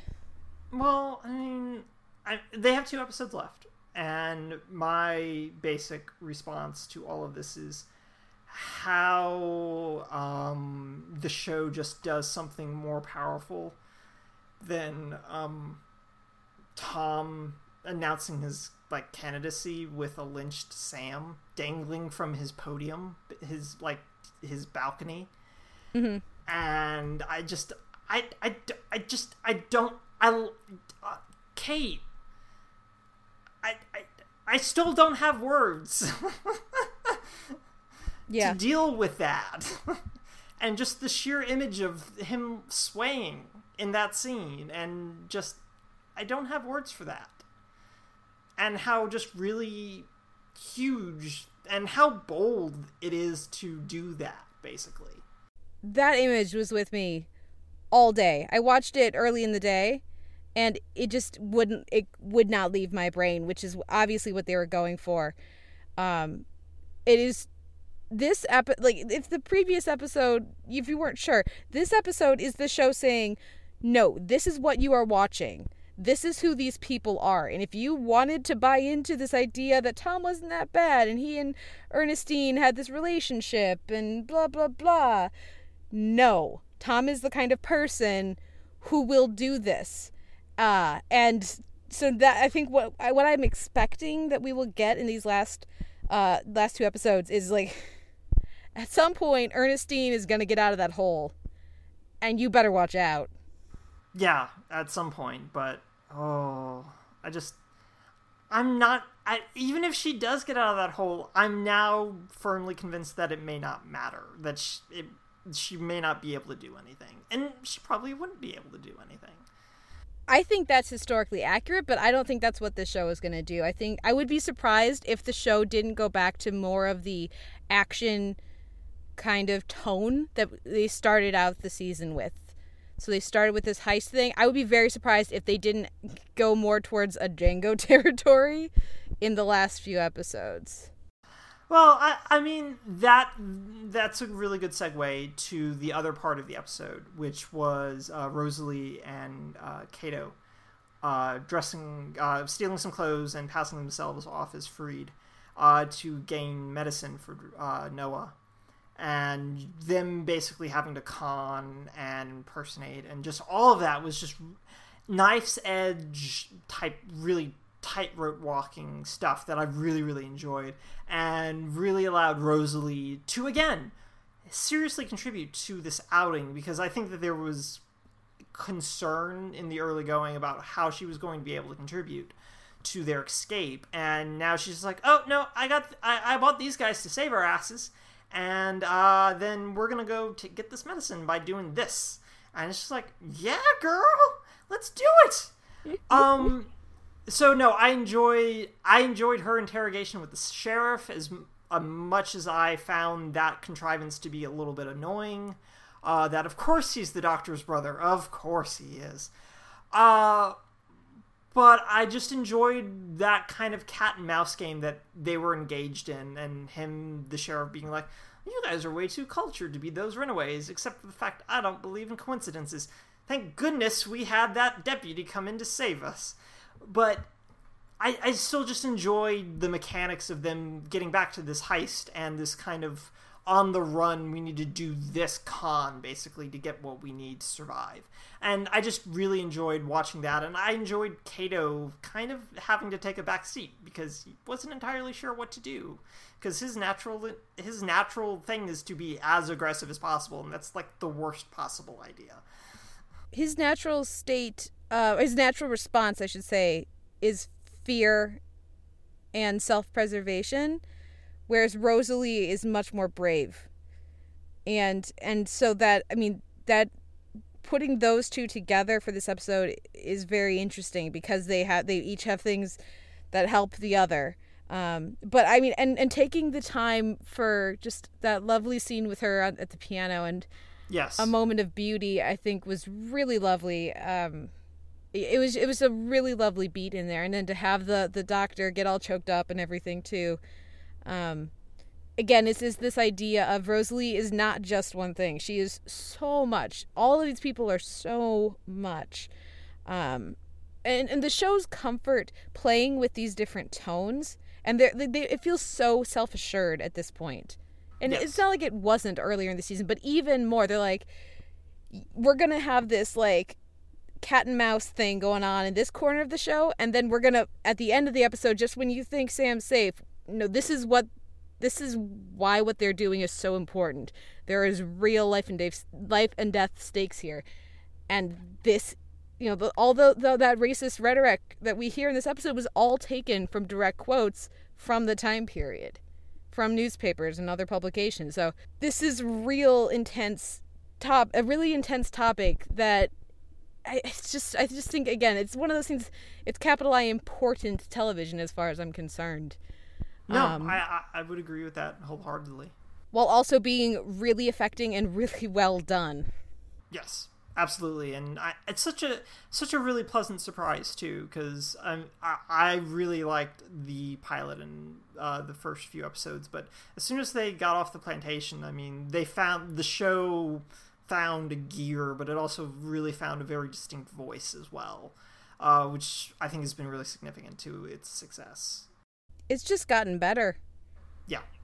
And that's what we look to see in any show, really, but especially in a first season show. I mean, whew. Yeah. And we're going to get a second season because it got renewed last week. What? Yep. Any other elements of the episode you want to talk about? Any other final thoughts? No final thoughts, except that, you should maybe spend the weekend catching up on Underground if you haven't watched any of the episodes. If you're listening to this and you haven't watched Underground, stop listening to this and go watch Underground. Yeah, but be sure to come back to listen to us and Jennifer talk about the OC, in which a bunch of white people have problems. It's important, significant problems. So important. Which girlfriend are the various boys going to pick? It's important stuff over there at the OC. It's very important. Well, what wins your week in drama, Noel? No, it's Underground. Easily Underground. What about you? Oh, yeah. Not even close. Yeah. Well, Lemonade probably came really close. No. The Americans was also amazing, but Underground for me this week, that last image, and like you said, the boldness of that image was just... And they hold on it so long. They will not give you respite from it. As he finishes his speech, and we have the celebratory fireworks in the background, and there are these roses at the bottom of that. Feeding those plants is Sam. Oof. That wraps up our week in drama. Few show notes here. You can find a post for this episode up at theteleverse.org, which is the website for the podcast. You can leave us a comment there. Let us know what you thought of the week's TV. Let us know if you're watching Underground or any of these other shows and what you thought about them. You can email theteleverse@gmail.com. You can like us on Facebook and continue a conversation over there. You can find us in Stitcher. You can find us in iTunes. Leave a rating or review. You can find us in Google Play. Google Play Music, I should say. You can find my writing up at the AV Club. You can find Noel's writing over at TV.com. And you can reach out to me on Twitter at TheTeleverse and Noel. At NoelRK. And now we will take a break, a little palate cleanser, listen to some Chrismukkah talk, and come back with Jennifer Cation Armstrong to talk the OC. California. It still hasn't left my brain. So good. Okay, we'll be right back after this. Allow me to introduce you to a little something that I like to call Chrismukkah. Chrismukkah? That's right, it's a new holiday, Ryan, and it's sweeping the nation. Hey, fellas, we got the tree. Hey. Or at least the living room. Guys, a little help. Just save a spot for you right there. I love the holidays. I love them all. We didn't really know how to raise Seth. Yeah, so I raised myself. And in doing so, I created the greatest super holiday known to mankind, drawing on the best that Christianity and Judaism have to offer. And you call it Chrismukkah? Just hearing you say it makes me feel all festive. Allow me to elaborate. You see, for my father here, a poor struggling Jew growing up in the Bronx, well, Christmas, it meant Chinese food and a movie. And for my mom over here, Waspy McWasp, well, it meant a tree, it meant stockings and all the trimmings. Isn't that right? We're very proud. I'm not a wasp. Sure you're not. Other highlights include 8 days of presents, followed by 1 day of many presents. So, what do you think? Sounds great for you guys. For you, too. Hey, dip a toe in the Chrismukkah pool. There's room for all of us. I mean, isn't there something in the Atwood family tradition that you would like to incorporate into Seth's Uber holiday? Yeah. Atwood and holidays is not a good combination. What'd you guys do? No, seriously, thanks, but Come on, man. There's got to be something. my holiday memories pretty much consist of my mom drunk and me getting my ass kicked. Well, this year will be entirely different. New memories. It'll be great. Yeah, well, whatever you want me to do, I'll do. That's the spirit. Come here. Oi, humbug. It's a big holiday for anyone. Yeah, I'm still wrapping my head around it. Just give him some time. Why don't we trim the tree? You know what, you guys? Soon Ryan will learn the magic of Chrismukkah. Worry not. I will convert him.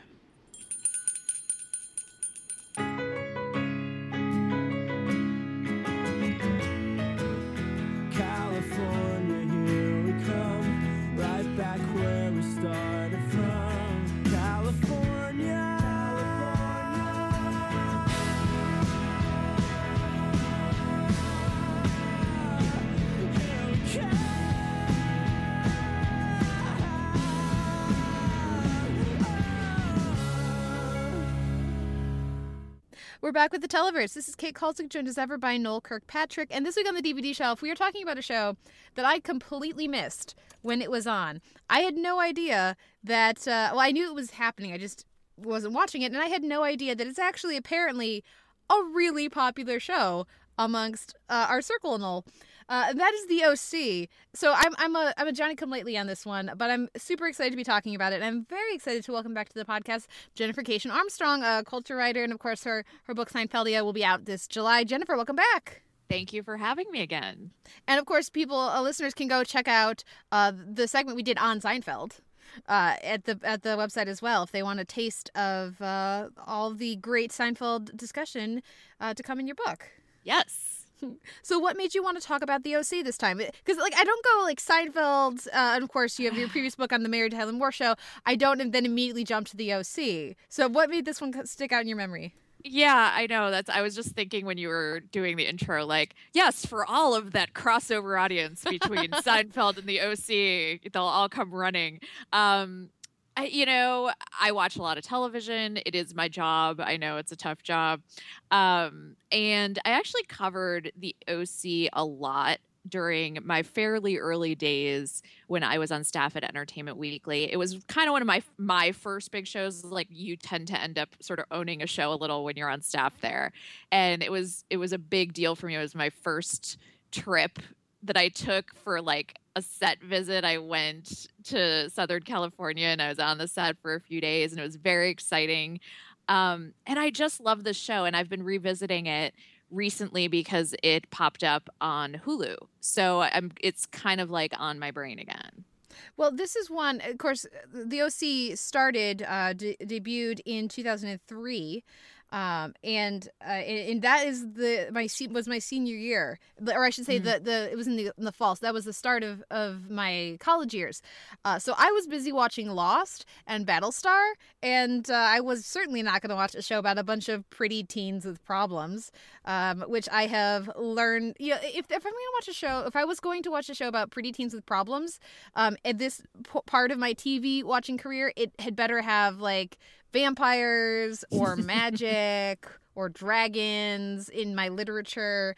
And so I just sort of dismissed it and I'd never made time for it. Later, of course, I would become a big fan of Chuck, which, was also created by Josh Schwartz, one of the creators here. We've done Gossip Girl as well. So I've been watching the Josh Schwartz shows in reverse order. And so when I actually did dive in with the OC this time, I was aware of some of the cultural, the big moments of the show that kind of broke through. But I don't know why I had this just sort of lingering, that show, who actually remembers it? Why is it, nobody ever talks about it. I was wrong. It was super fun. I had a lot of fun with this show. And as I discovered on Twitter, everybody that Noel and I talked to on Twitter loves this show, apparently. So I was totally the outlier with the OC. Noel, I've given my confessional. I was... I had these biases against this show without having seen it, and certainly didn't watch it at the time. Very glad to be disabused of those inaccurate notions. What was your relationship with the OC? Did you watch it when it was on the air in 03 to 07? No. No, I hadn't. A friend of mine from AIM, for those of you who still remember AOL Instant Messenger, and who I actually met in person a couple of times, was obsessed with the show. This was her go-to, this was her story show type of thing. So, she would tell me about the show, and I'd be like, well, you're just watching a soap opera. So I was just like, oh, okay, that's fine. And my first year of college, I wasn't even watching television. I didn't watch any television for 2 years, basically. From 2003 to basically 2005 is a weird spot of only being semi-aware of stuff for me. So I was aware that the OC existed, and I, unlike Kate at least, knew it was really popular among a number of people. But at the same time, the fact that I hadn't seen 1 minute, basically, of the OC, I asked Corey Barker, a friend of the show and friend of mine, to send me a playlist, basically, of the show's episodes to watch. And his response was, absolutely. And then it was, how are you allowed on the internet? Which is a fair question for a number of reasons. But in this case, it was related specifically to the fact that I hadn't seen any of the OC up to this point. But I was aware of, like, that it existed. I was aware of the insane charisma of Peter Gallagher's eyebrows. Yes. And yeah, no, exactly. And this is where Adam Brody went to instead of staying on Gilmore Girls, where he rightfully belonged. So lots of things I'm aware of the OC. I just never actually sat down to watch any of it until basically last week. Well, same here. And I knew Welcome to the OC, bitch. I knew about Obviously. the which was just terrible. Amazing. I knew the upside down Spider-Man kiss thing. I heard about that. And there was and I've come to really enjoy a lot of these actors. Of course, Ben McKenzie through Southland, and and I was familiar with Peter Gallagher from like Broadway. I had Guys and Dolls on CD. Life. Yeah, when I was younger. But yeah, I had, even though I liked a lot of this cast, I just had never. Nobody had ever said you should watch the OC. It is a good show, and I'm curious if you guys have any thoughts on why that is. I mean, I certainly do. It's a teen show. I mean, I think that's the biggest part of this, is that every generation until now, which is a whole different think piece, but, until fairly recently, every generation, every couple of years, we have a new big teen show that sort of like makes a disproportionate splash because it's for teens. And usually people then get upset because there's like sex or whatever on it. And that's sort of how they know it. There's not a lot of respect for teen shows, though. Like 90210, if you watch it now, it doesn't. I feel like I'm going to get like backlash from someone on this, but I don't think it really holds up. You know what I mean? Like in an artistic sense. I don't think I've ever heard anyone argue that it does. Yeah, I think you're safe on that one. Yeah, okay, good. People love it. And I, too, have nostalgia for it. So it pulls our nostalgia strings. We can almost watch it. We almost watch it to kind of go like, I can't believe how into this I was because it's very silly now. The OC is a good television show. And I don't want to say, I always get nervous about saying anything is the first anything, but it's among the first where we see this is a teen show that is trying to also be a quality show. And my soundbite on this would be the OC is the teen show for the golden age of TV drama, or at least the first one. Before then, Gossip Girl also, I think. I mean, it has its ups and downs, but just like the OC, but it is aiming to be a show about class. It's funny a lot of the time. It's actually engaging a lot of the time. A lot of the acting is good. It's weird that I'm saying the fact that I'm saying this, so incredulously, I think is why the show did not ever get the proper credit, because it's a teen show and nobody ever takes those seriously. It was so interesting for me to watch because I kept being torn between two impulses as I watched the OC. One of which was I really liked the cast. The cast is, on the whole, very charming and very talented. The young cast, the older cast, also charming, also very talented. But I was keying into those teen characters, so I was torn between thinking that it was very well cast and being constantly distracted by how way too old they all are, with the exception of Misha Barton. and so with Misha Barton, even though she's not the best actor on there, she actually looks somewhat, the right age. And it was so wonderful and refreshing and awesome that any issues I might normally have had with her performance, I didn't care about, because she felt so much more authentic than unfortunate Bang's young, first season Ben McKenzie they were trying to pull off as in high school when he's how old was he? He was 25 or something? He was 25 or 26. I do remember it from that. My only consolation that I take in that is that when I then find myself now, or even at the time, having feelings, impure lady thoughts. Feelings about him, that I go back to, oh, he's of age. It's totally fine. It's not like I'm crushing on some actual 18-year-old who would look, if you see real 18-year-olds, they look really freaking young. Yeah. They don't look like this. So No, I mean, it's ridiculous. I'm glad you brought that up, because I was just like, oh, Adam Reeser looks really great. Wait, how old is she in this? I need to check real quick. And oh, kind of just barely okay, but not really. Well, and part of why it was so like distracting for me was that I think a lot of the dialogue the writers get pretty right. Like Summer's just being like, vomit. Yeah. Which is so appropriate. It's so teenage high school. Like every now and again, like in the pilot, Ryan has like this annoyingly lengthy, like multi-syllabic kind of factoid he presents to Sandy about, by in the next 20 years the human lifespan will be, like this whole thing. I'm like, that's right. That's not who this character is. I've been watching the show for 30 seconds and I can tell you that's not who this character is. But so there are some like places that get rather writerly, but on the whole, like a character like Seth, imagine Seth is also played by Adam Brody, because he's really good in this role, I think, but like 4 years earlier. How much better would this show be? Yeah, I mean, for sure. Though, I mean, would they be as good at acting? As an actor, right. Who knows? Well, I just point to Freaks and Geeks with so clearly it can be done by pointing to this, the gold standard, but... Thank you for reminding me of that show, which is one of my favorites. So that was definitely, I mean, that too. That's why the OC is not the first quality teen show.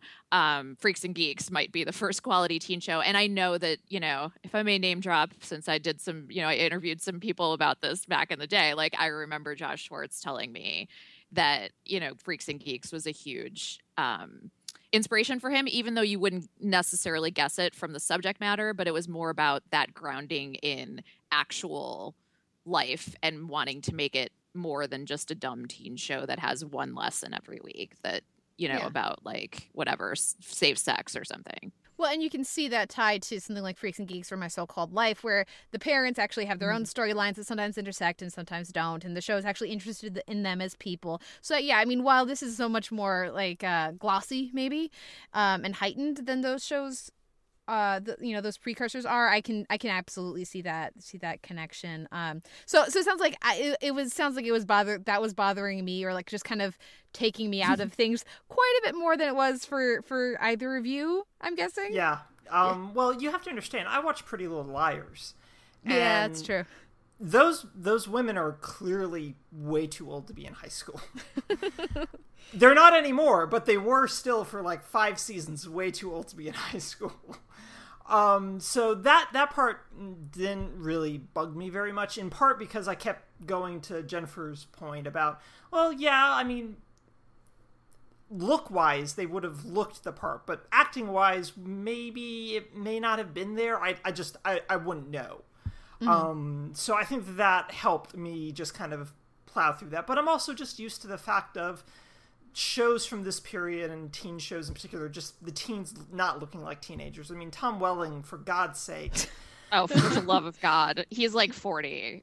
Right, exactly. It's just like, you have no business being in high school, my friend. None. Stop trying to convince me of this. But this was easier to swallow than Tom Welling in high school. But getting back to like this idea of no one talking about the OC and that sort of thing, I found it really odd when I started watching it and like getting into it after like the pilot episode and the second episode as well. But as I started like getting into it, it was just the fact that one of the things that just made this stand out a lot, and I think one of the reasons why it really, really clicked for audiences that were watching it at the time, and why, as Kate mentioned, it's still like really in a lot of people's consciousness, is that it's so self-aware and refers to itself using the valley, which is such a great idea and concept. So that metafictional humor of it allows them to kind of go, we know what we're doing, and we know that you know that we know, type of thing. And so we're able to like give you some distance while you're still deeply invested in the kind of soapish type of storylines that we're going to tell. And I think that that's a big thing when you're addressing an audience that's grown up on a lot of certain types of shows, that they've learned to understand the tropes and how these shows work. And then the OC comes along and goes, all right, we're going to do all of that, and we're going to be self-aware about it at times. Not always, and not like obsessively self-aware, but just self-aware enough. And I think that that's a really significant like shift and point for the show to really drive home. And to Jennifer's point about like golden age, I'm doing air quotes because I generally reject the idea of a golden age concept, but it works within that model of that trend of shows being aware and playing with genre in a really interesting and productive way that audiences really keyed into. And I think that's why the show may have stuck for a lot of people. I know for me that that kind of postmodern sort of self-referential humor kind of kept me involved in a lot of ways, even though I only watched like 16 episodes, and I still had a really nice sense of how the show worked. But that part of the show just really clicked in for me. The part of the show that I most identified with, and that got me on board so quickly, was actually this idea, because we've been having a bit of a conversation on the Televerse recently about shows that have people who are well-intentioned and actually like are actively good people who want to help each other, who in family members who actually like each other and want to spend time together. And the how quickly Ryan is incorporated into the family is something that I really enjoyed. Like a lesser show would have had Seth like see Summer kind of making a pass at Ryan, and then here's going to be our tension between these two brothers for the whole first season, like, you know, adoptive or whatever brothers through the whole first season. And, you know, his instinct in the pilot is to be like, hey, not cool. But then only a matter of moments later, they've got each other's backs. And there's just such a strong bond between those two characters. So like, I'm sure we'll get into our thoughts on various relationship elements of the show. It's a big part of the show. But for me, the Seth and Ryan relationship was my gateway into the show, and how quickly not just Seth, but also Sandy and Kirsten, like at first she's a little anxious, but again, at least the episodes I watched, they seem to get over that really quickly. And these are all people who mean well, and they have flaws and they have faults and they screw up. But, you know, Ryan maybe find himself drawn towards the broken girl that he's trying to save, but he's not a dick when he's doing. He may screw up, but he's never intentionally being a dick just because he's a teenager and teenagers are dealing with a lot.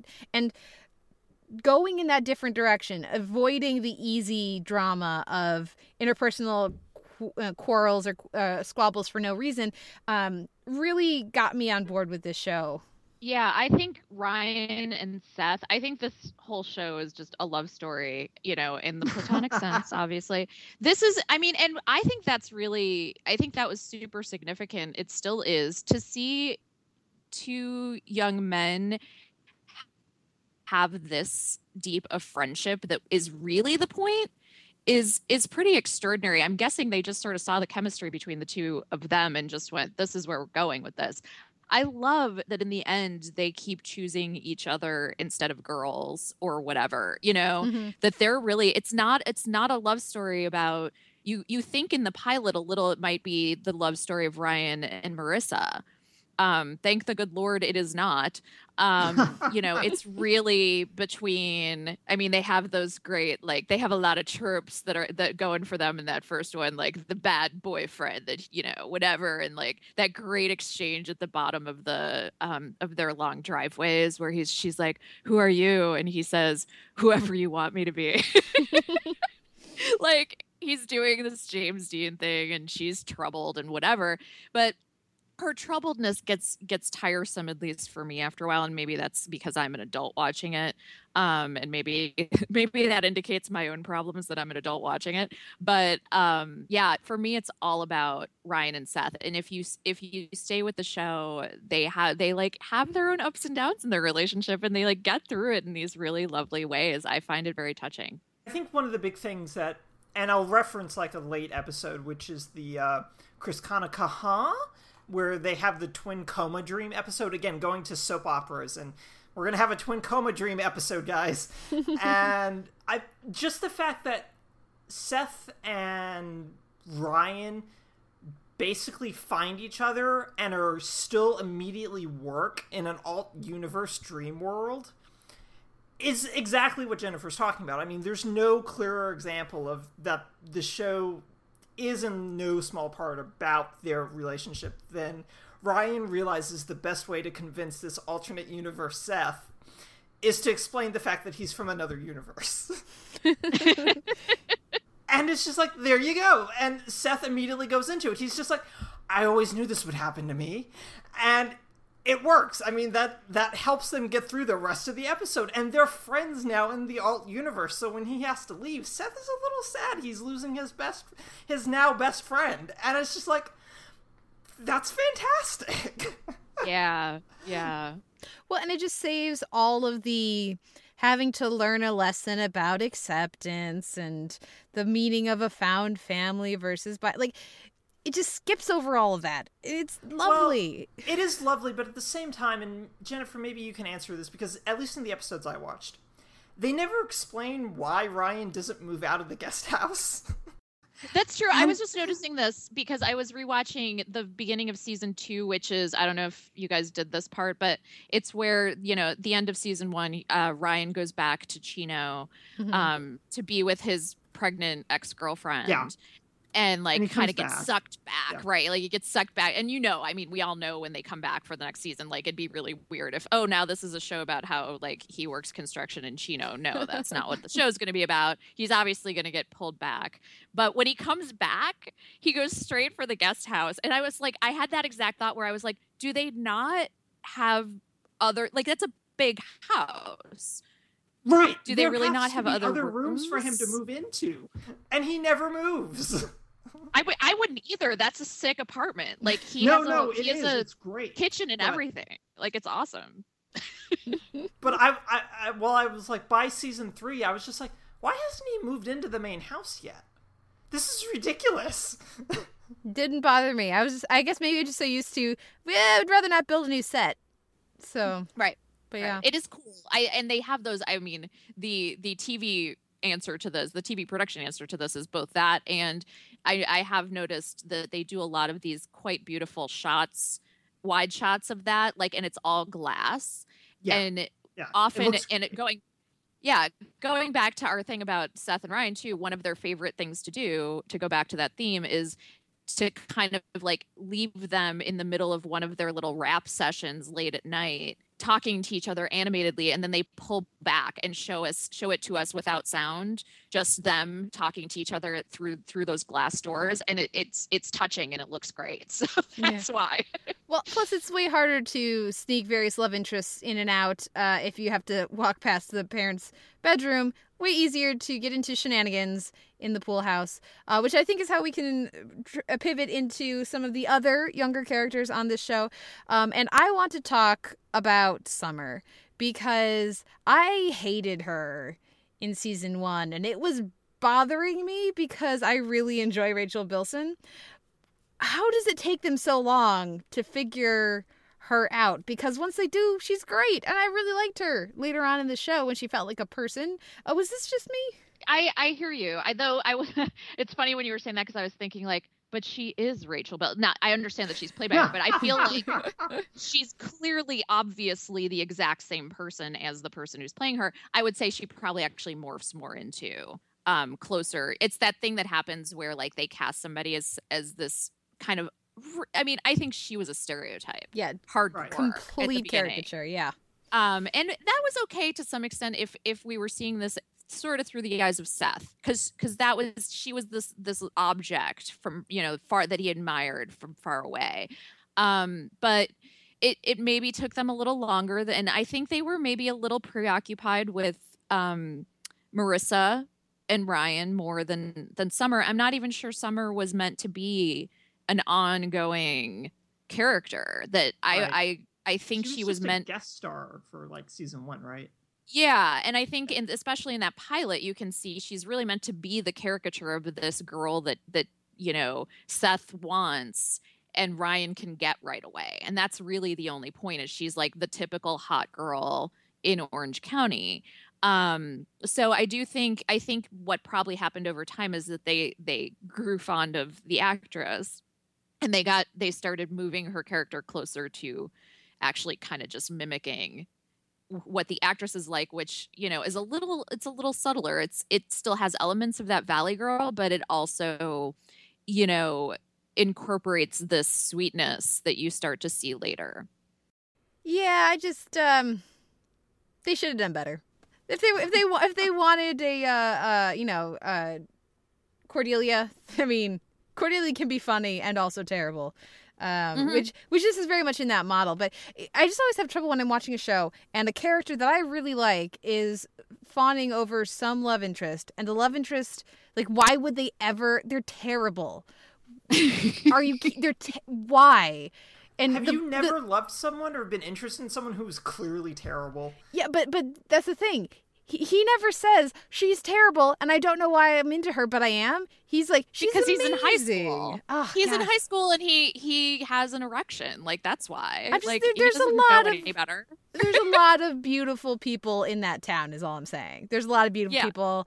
By the time we had the whole like Team Anna, Team Summer thing going down, though, I really actually liked the way they handled that, and that's where I really started to see the distinction coming up. I love the maturity that they give both of those women when they're like, they aren't gonna fight with each other because they're not. They're better than that, and I really appreciated that. So I just wanted to get that off my chest about Summer earlier on. I was so glad when I could start rooting for her and Seth, because I did, of course, get on board. Did you guys have a relationship, other than, of course, the Seth and Ryan one, that you were particularly keyed into? That's a good question. Not particularly. Go ahead. I was going to say not particularly, too, in some ways. I mean, I started to actively root against Ryan and Marissa, for sure. I don't know if you guys felt that way, but like Marissa's just, oh my God, so tragic. Right, and she's too tragic. Like just stop moping around. Well, it's not only that, but it was just like, I knew she died, so I came into the show knowing that she was going to die, so that was fine. Mm-hmm. But it was just, as I was watching the episodes that I was going through, I just went, why is this show treating her like a chew toy? It's endless torture upon torture, so that when she finally died, I didn't feel sad. I just felt really relieved that everybody did. that Marissa Cooper's suffering was over. It was just like, oh my gosh, she's finally free of being a drug addict. Shooting a guy. I mean, just everything bad happens to this poor girl. I mean, she's so tragic, and that was another one where I never totally, maybe they just weren't great at writing teenage girls, at least at first, but I shouldn't say that. I was gonna say I never got why Ryan was obsessed with her, but it's like, I get that some people are into saving tragic people, and I get that she's beautiful and looks like a model. But after a while I was just like, just go date a nice girl, P.S. if you stuck with the show all the way through, you did get the reward of Taylor Townsend eventually. Yes. And I was very into her. She's like single-handedly saved that show toward the end. And I was very into her. I was very into him being with her because, I loved the more and more that Seth brought out in him, originally, and then her, like, he's such a real character to me. Like, I feel like Ryan Atwood is real, and it's like, oh, it's so great how he was so broody, and then like he found this lighter side of himself once he could like get out of Chino and chill a little. There's at least for me, a big tonal shift in the show in season 4 once Taylor's more involved. Like, jumping from like late season 3 to late season 4, it's just like, it feels like a different show. All those scenes with Ryan, because he's just in such a different headspace. And that's actually one of the things first of all, Autumn Reeser is delightful. Just so good. But I think on the whole, I really like this show's approach to its teen romances because, time and again, yes, they have their forever couples, but on the whole, they really do present these different relationships as valid and as, just because a character breaks up with another character doesn't mean that one of them is a terrible person and the other one is, faultless. And it doesn't mean that the relationship that they did have wasn't successful or wasn't worthwhile while it was happening. So their ability to bring in different love interests for people, like I enjoyed Lindsay, I enjoyed, I liked Alex and how that, that character was paired up with different people. I mean, they did a good job on their very short-term relationships instead of, a problem I think a lot of soaps have, and certainly teen soaps have, of clearly having a forever couple and then anybody who shows up to fill time until the end of the series really doesn't compare. And they also, this goes back to the thing with the relationship with Seth and Ryan and them choosing each other a lot. I really appreciate that they pretty rarely have the characters choose this teen relationship over, much more substantive things in their life. It feels so much more honest when Lindsay leaves and she's like, yeah, I really like you and everything, but we're teenagers and I should probably be with my mom. Thank you, God, right? Yeah. No, it's true. And I agree. I think that's the big, I'm thinking of shows. I mean, all the shows have had them, like shows like Dawson's Creek, where they want you to believe that, even in the future, when they so rarely resist the flash forward. And I think the OC did a little bit of that, but they always give you the flash forward where like the forever couple is together finally. And you're like, come on, if I were with the same person that I thought I was madly in love with in high school, trust me, it would not be cute. It would not be good at all. Like Chuck there's so many and Blair, no. No, just no. That doesn't happen. No. Well, I think one other relationship that I actually really keyed in on was Sandy and Kirsten. A lot. Oh, actually. yay. Because, first of all, it helps that both Kelly Rowan and Peter Gallagher are fantastic. But it's also just the fact that their relationship feels so lived in really, really quickly. That matters so much. So their conflicts and friction between even just their politics a little bit, but their money as well, and her dad, and just all that stuff just feels really lived in without feeling like really... It's not too melodramatic, basically. It feels natural, and that's one of the things that we've talked about a lot with, like, Ryan. It feels very authentic to what their situation probably would be, especially given, like, Sandy's public defender and him taking in strays, basically.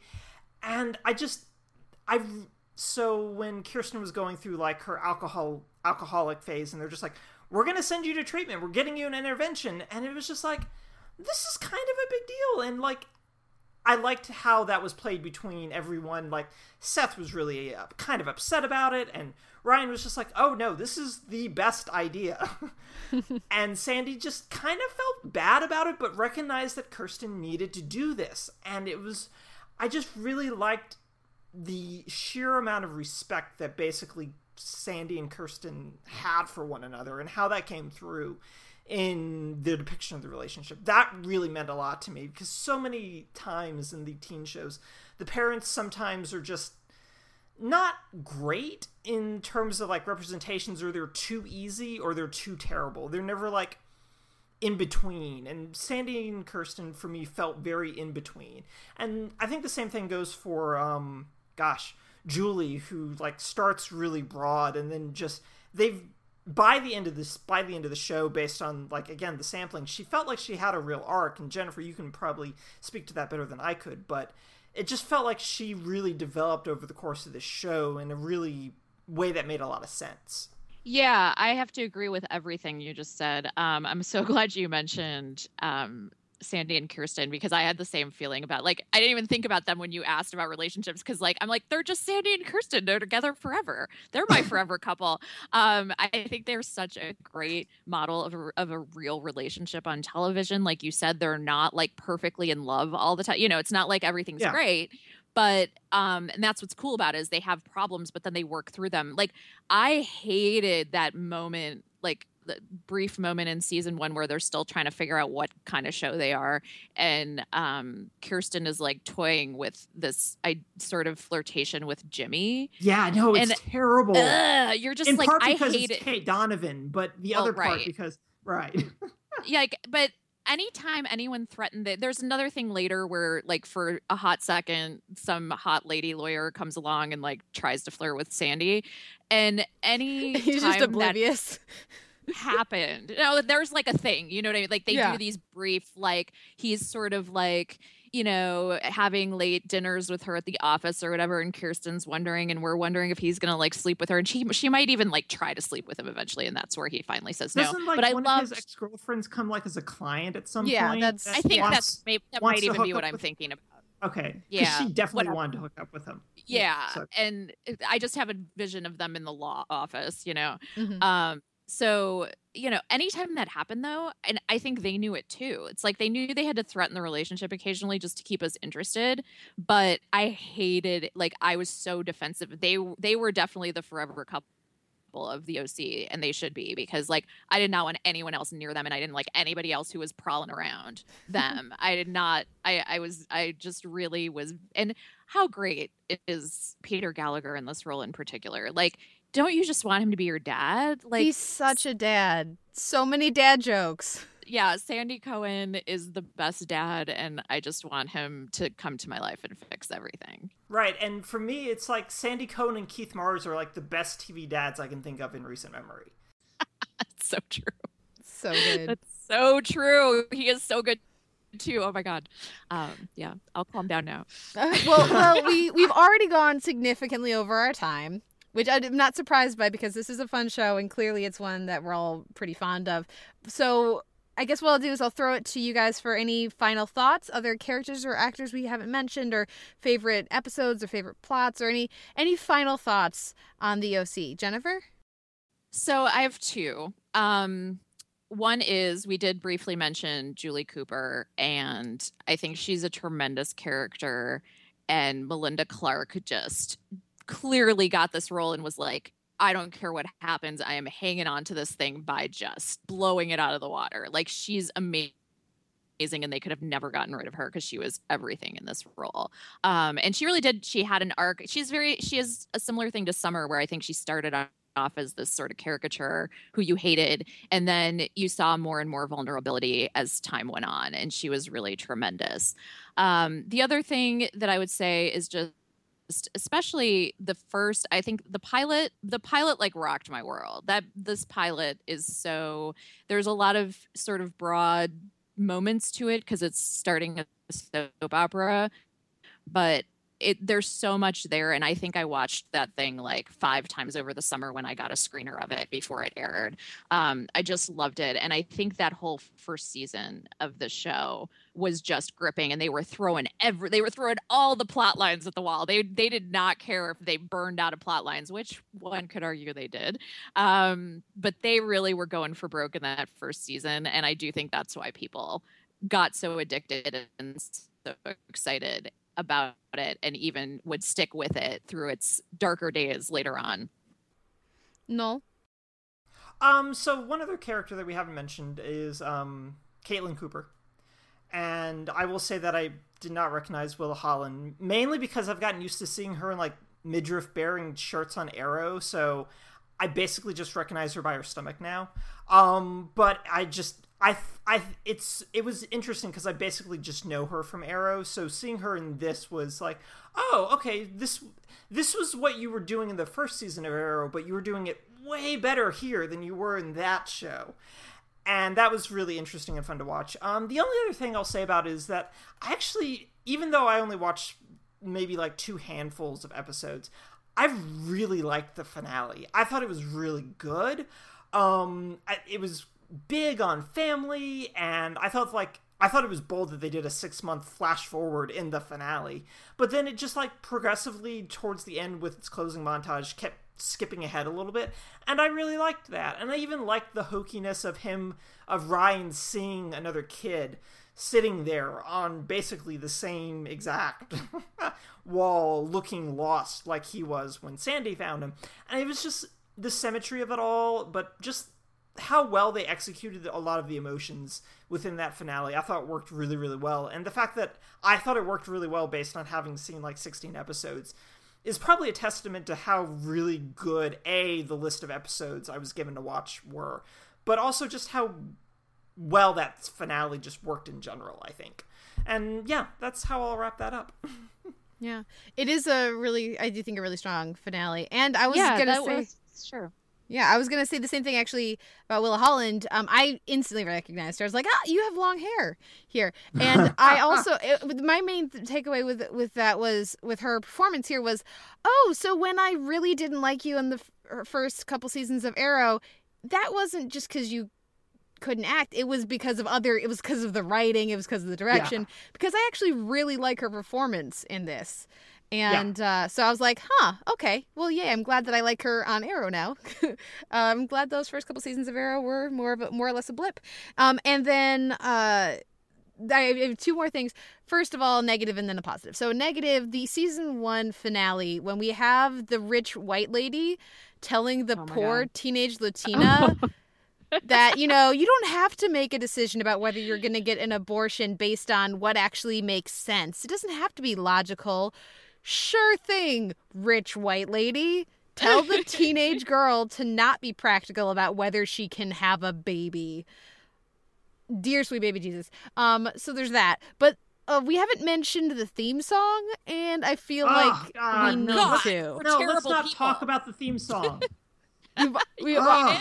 It's stuck in my head still, and I want it to go away. It's so good for this, though. Like, it is. Perfect. I'm acknowledging that it's good. I just want it out of my head. I even just watching by the second or third episode, because I already knew the song, and I knew that it was the theme song for the OC, but I could already see how if I had been watching this week to week, I would have gotten addicted to it really quickly because of that family connection between the main characters, but also just go, California! Like, every week. Like, totally. Like, horribly, just, like, swaying, It's a very good pairing of song to show. It really is. Can I add one moment Absolutely. of trivia? Go for it. Because you guys were talking so much about Willa Holland. I don't know if you guys noticed this, but Caitlin is played by a different actress in the first couple episodes, and it is Shailene Woodley. Yes. So, there's a few people on this show that would go on to do other things. Chris Pratt also in there. More than a few. So weird. Well, who doesn't enjoy a naked Chris Pratt playing the guitar? I mean, come on. Everybody likes that. Everybody likes that. Well, thank you. I think that's the right note to end us on, right? I agree. I think that feels right. Jennifer, thank you so much for coming back on the podcast. Where can our listeners find you and your work online and in bookstores? JenniferKArmstrong.com has all the information you could possibly want and probably more. And Seinfeldia is available for pre-order now on your, online ordering platform of choice and will be in bookstores in July. Excellent. Thank you one more time, Jennifer, for coming on. Thank you, everyone, for listening. We'll be back next week with another episode of The Televerse.